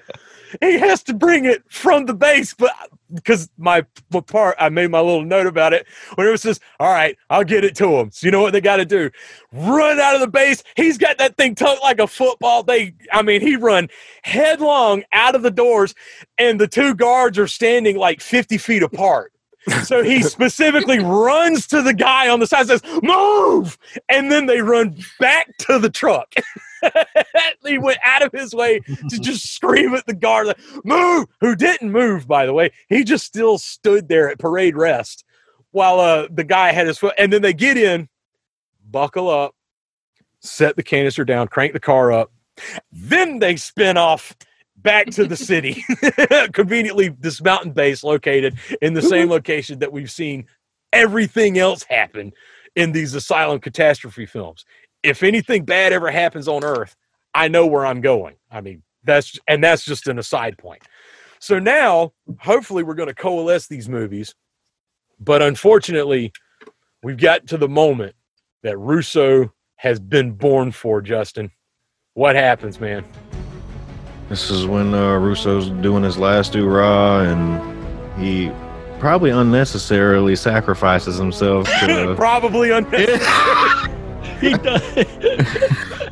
Probably unnecessarily. Yeah. I mean, he was in it for the cool points, and I'm going to give it to him. So give a ding up there. Like Russo, he lived up to his moniker for the whole movie was being the cool guy. So I mean, it was just a flesh wound. He gets the bug acid on his leg. Angelique, I mean, was it that bad, or did I miss something, or? I mean, your guess is as good as mine, honestly. I mean, the first aid. We needed some pathos, because I mean, I mean, when you're fighting the Admiral's Feast on steroids, anything can happen. Yes, man, them were some juicy looking legs. Oh my God, the monster's legs. Russo's were too manly and masculine, except for that one that was all shriveled up and eaten through. So he stabs. Wait. So Russo does this heroic deed, right? He slams himself into the monster, and the very next scene that they go to is they go to the mother and the daughter, and the daughter goes and asks, "What was that?" Because she hears the explosion, and the mother's response is, "Shh, shh, shh." It's like they didn't treat it. I know they didn't know, but it's like the movie going and saying, "Hey." It didn't give him his moment. Yeah. We get the score, the stings. You've got the horns, the building tension, his legs being eaten through. He's fumbling around for the syringe. He's like, all right, I gotta do this, but I think I'm gonna do this. I got an idea. And then Wilcox, whatever the hell, Sean Bean in the truck is like, I don't like that tone. You use that same tone of voice to Tripoli. He's like, I got a plan. All right, I got a plan. He lines it up. I'm gonna ram this thing. I'm gonna take you out. And it's like, no, man, come on. It's not that bad. Really? Are we? I mean, all right, dude. But if you want, okay. And he's going for it. I mean, he shouts at, the war face. He gives us the war face. We don't even get the Bay camera for that. He's just like, and then it was like the coyote hitting the ground, because that's like you said, Paul. All we see the explosion, but basically it was just him.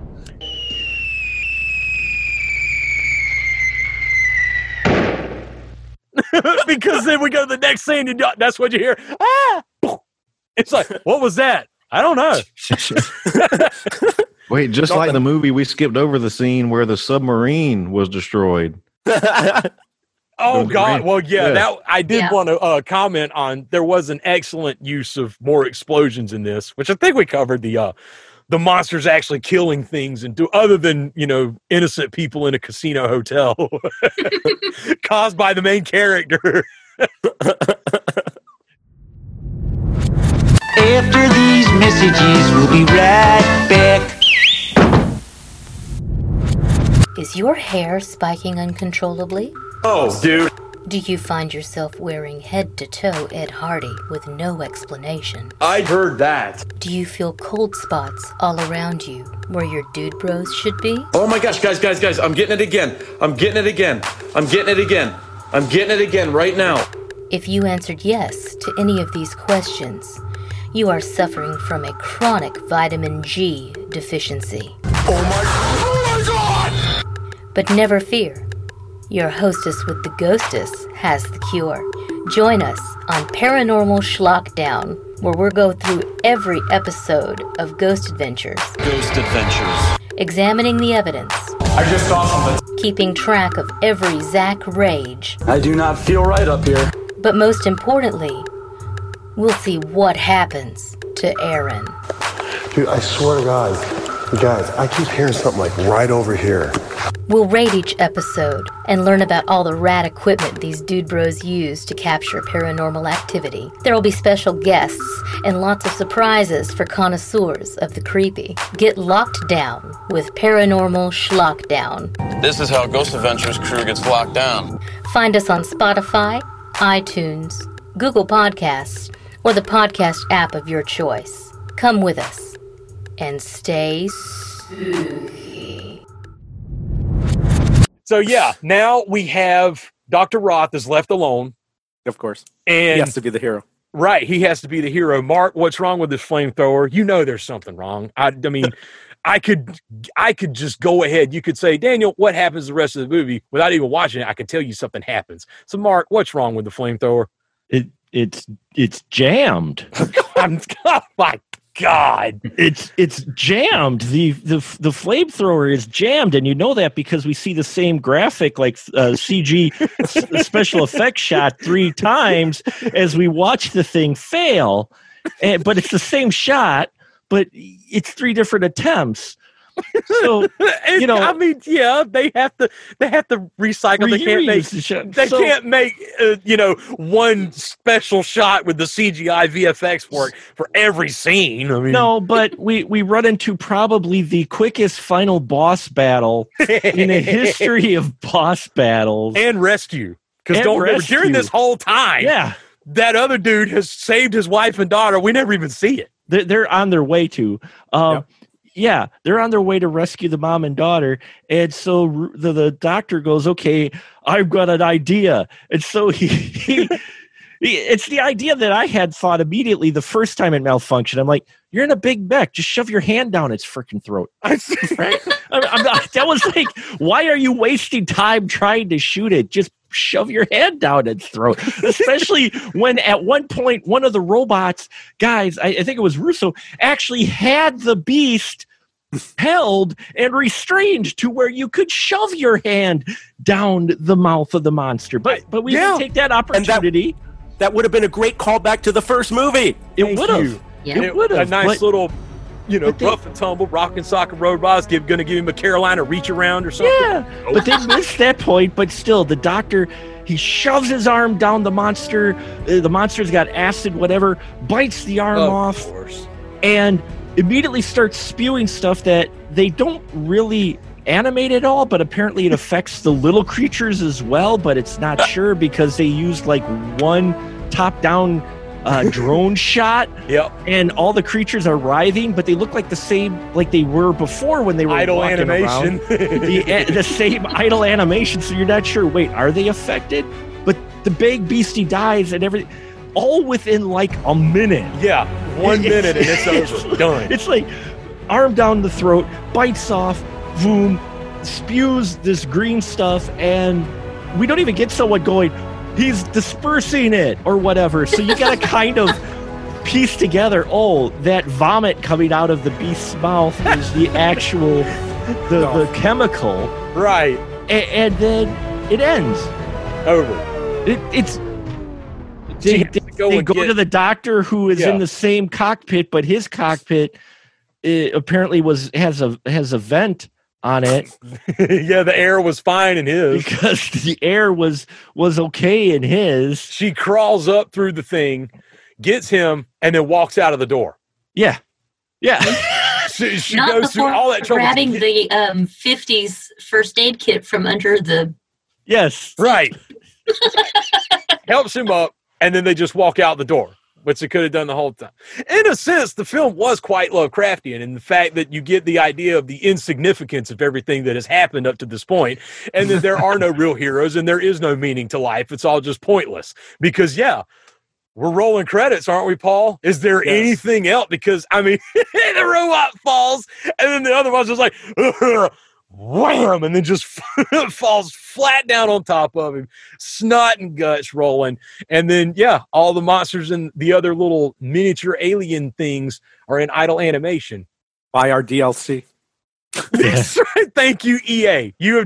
Thank you for purchasing an Electronic Arts movie. It's in the game. So that's a free advertisement for you, EA. Your families will be billed automatically. It's time. Give me some final thoughts, Paul. Like, if we missed anything, or this movie was a little bit better paced. Oh, yeah. For like the 4 or 5 movie lines that we have going, it was almost like a Chinese interstate. Like 5 lanes going concurrently in one direction. Give me some final thoughts on this one, Paul. I thought the subplot was not very needed. In fact, I think it was only there to kind of give some of the actors something to do while the 2 characters were doing the final battle. Yeah. I thought that this was actually two different stories. I wish they wouldn't have called this a sequel because it didn't feel like the first movie. It didn't. Right. The monsters didn't look like the first movie. It didn't look like what the box. I mean, you ask us, and you're probably going to ask us that. Does this match the box though? But it didn't match the box. Go ahead. We'll combine it. It didn't match the box to you. The one thing I really well, there's two things I really liked about this film. One was the war face, because that was the expression I gave watching this film. And the second was the good character thing about Roth, where he essentially blames the bots for the problem that happened, because as a programmer, we always blame the hardware guy. Oh, yeah. So it's always that. And I thought, hey, that was an actually good character moment. And those are the two things I really liked about this film. Otherwise, it was. So were you at least entertained? Yes, because this is the formula that is used for entertainment. It's like, oh, hey, you're a Cocker Spaniel. I'm going to give you all these things to keep you going. Look at the hand over here. Yeah. I got you. Well, that's good. Justin, come on, man. Final thoughts. Give me something about the box art. All right, let me ask you. Did this live up to the box art? Box art wise, I'm going to have to say no, because the first monster looks like a crab, and that's dinosaur-ish. I don't think we saw anything that kind of looks like those monsters there. But as far as delivering on the box art, I'm going to say no, but it's definitely better than the first movie in every single way. But I don't know if I like that. I almost like the douchebag charm of the first movie, and I liked Red. I liked him beating up civilians, and I'm like, this is a bit too classy for me. You need to tone it down next time. Whoa! Don't class it up so much for me. Were you at least entertained? Yeah, I was entertained. I watched it 3 times. Whoa! All right, dadgum. So, I mean, overall, the movie was cool. I'm glad. Yeah. Angelique, box art. I mean, were we ripped off? Were you ripped off? Don't show me a fucking Godzilla and not put it in the movie. Ow! All right, I should have had you on your last. All right, everybody. That's nice. Great talking to y'all. We'll see y'all next year. But no, other than lying to me about a Godzilla, this one was fun. It was a lot more fun than the first one, and they did step up their monster game. I will say that. I liked the lobster critters. It gave that really great roar when it was chasing Milf and Carry On through the city. Carry On. Damn it! What a name. I'm not a mom, obviously. I love it. Milf and Carry On. Milf and Carry On. Damn. It was bearable. It was bearable. I watched this one twice. I can see myself watching this one again. Okay. That's a good one. We'll deal with that one. Mark, man, come on. The box art. I mean, the box art in this one doesn't deliver. Unfortunately, it does not. Because you're like, was this a rejected idea for the first film? This box art, it's like, so it's like, but overall, they improved, as I mentioned, while a number of things are still brand new broken in this, like the technology really makes no sense whatsoever, which I'm not looking for a lot, but still, even there, scratching your head going, huh? And the fact that, you could obviously tell they intended these characters to be the original ones. I mean, it's very obvious. I would say if this was by itself, I would have, it would stand more, but it is still more entertaining than the first one. Its narrative at least goes from point A, point B to point C. Never mind, it gets to point B sub number 1 and number 2, but still the main spine of this story is coherent, unlike the first one. Your characters are at least consistent throughout this first one. And you don't have random pre-celebrations after every monster defeat in a bar with some kind of major romantic storyline. I mean, as far as the storytelling goes, this one by far is more improved than the first one, hands down. And I would watch this one again, and I have 3 times. I'd watch this one again more so than the first one, just because this one keeps you interested and the pacing is far better than in the first. This one just keeps clipping along. Whether or not what you're watching really serves a full purpose doesn't matter.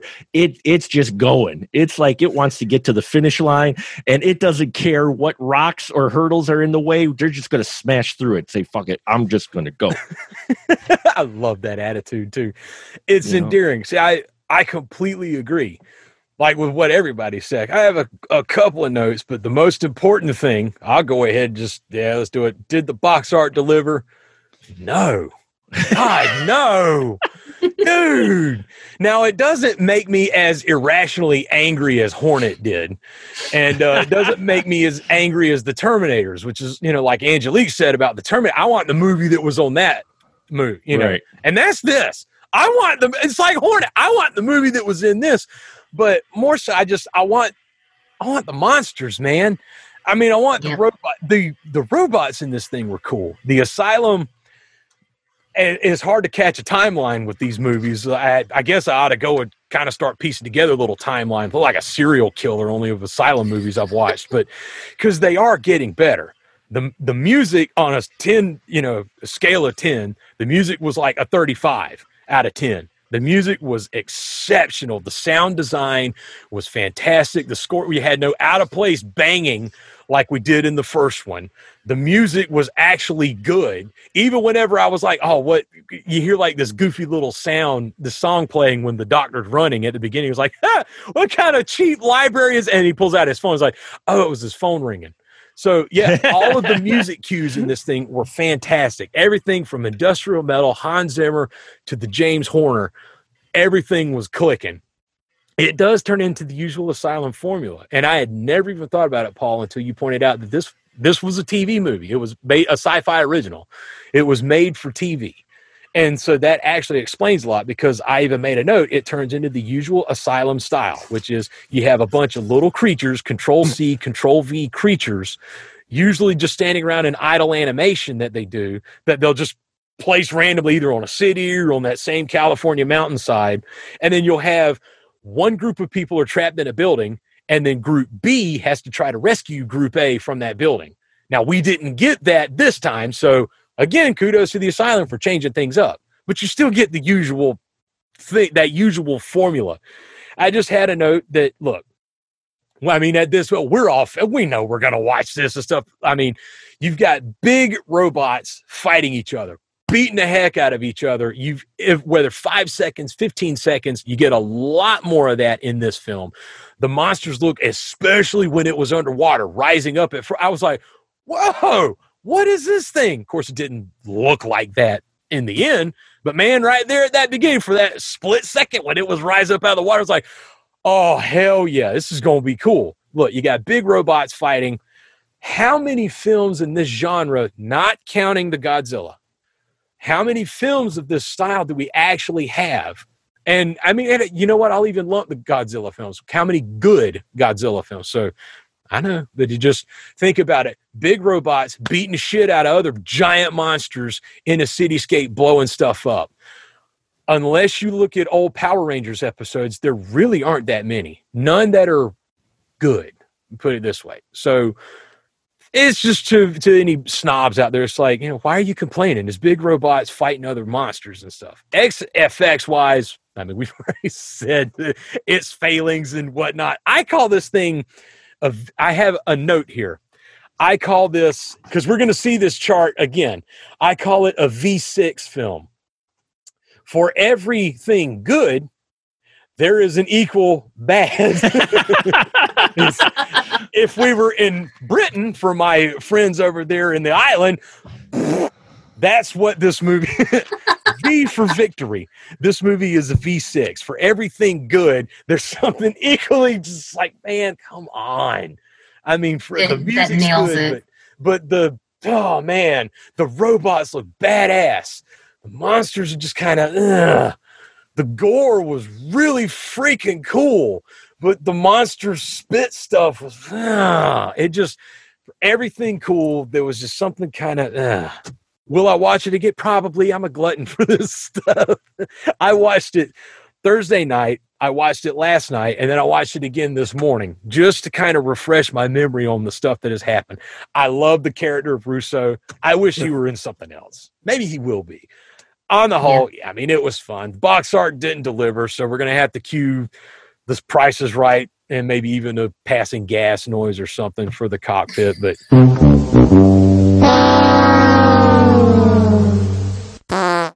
no. That's it for this one. So I'm going to go around really quick. And because of the magic of editing, nobody will ever know that this is actually going to be part of the same episode, but they do now. So anyway, Angelique, if somebody wanted to find you, give us a website to find you. Just go to facebook.com/paranormalschlockdown. You'll see me rummaging around over there. Boom. Mark the Movie Man, where could people find you? SpecialMarkProductions.com for all your movie man needs. It's beautiful in its simplicity. Forsaken Ferret, Paul, where can people find you? I am part of a group of like-minded reviewers and lovers of movies called the Film Jerks, and you can find us on Facebook in the Facebook groups. Just look for Film Jerks. Cue the crowd noise because we're going to get like cheers and stuff like that. Justin, I don't know why I'm doing jazz hands because I keep seeing myself in the camera. It's like, jazz hands. So I just gave Justin like I'm either rubbing his boobs or I'm doing some really classy jazz hands. So either way, Justin, if somebody wanted to find you, where would they find you? MonstersMadnessandMagic.com all day, every day. Boom. And if anybody cared who I was, you could go to any of these other websites and just ask around, and you'll either see me or somebody is going to know where to find me. And until then, I am Daniel. This has been the Bottom Rack Mockbuster Summer Kaiju. We just did Atlantic Rim Resurrection. As Angelique so eloquently put it last time, if your resurrection lasts for more than 4 hours, please see a doctor. But until that time, remember, to climb to the top, sometimes you got to reach for the bottom. Next time on the Bottom Rack. Monster Island with some 3D looking text.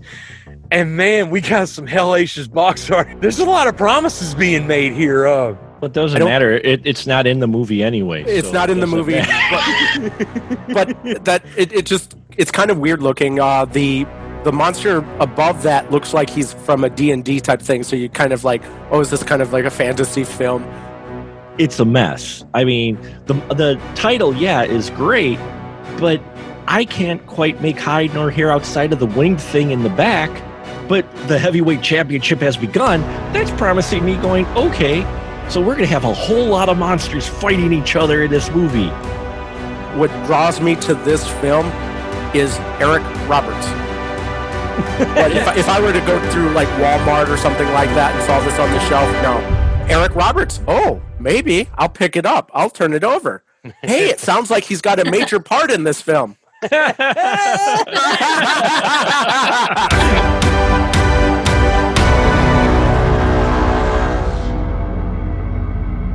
Boom. Done. Ha! Done. Woo! All right. Give me a second. Like that. And all I thought I was like, wait a minute. They say when you die, you're supposed to crap your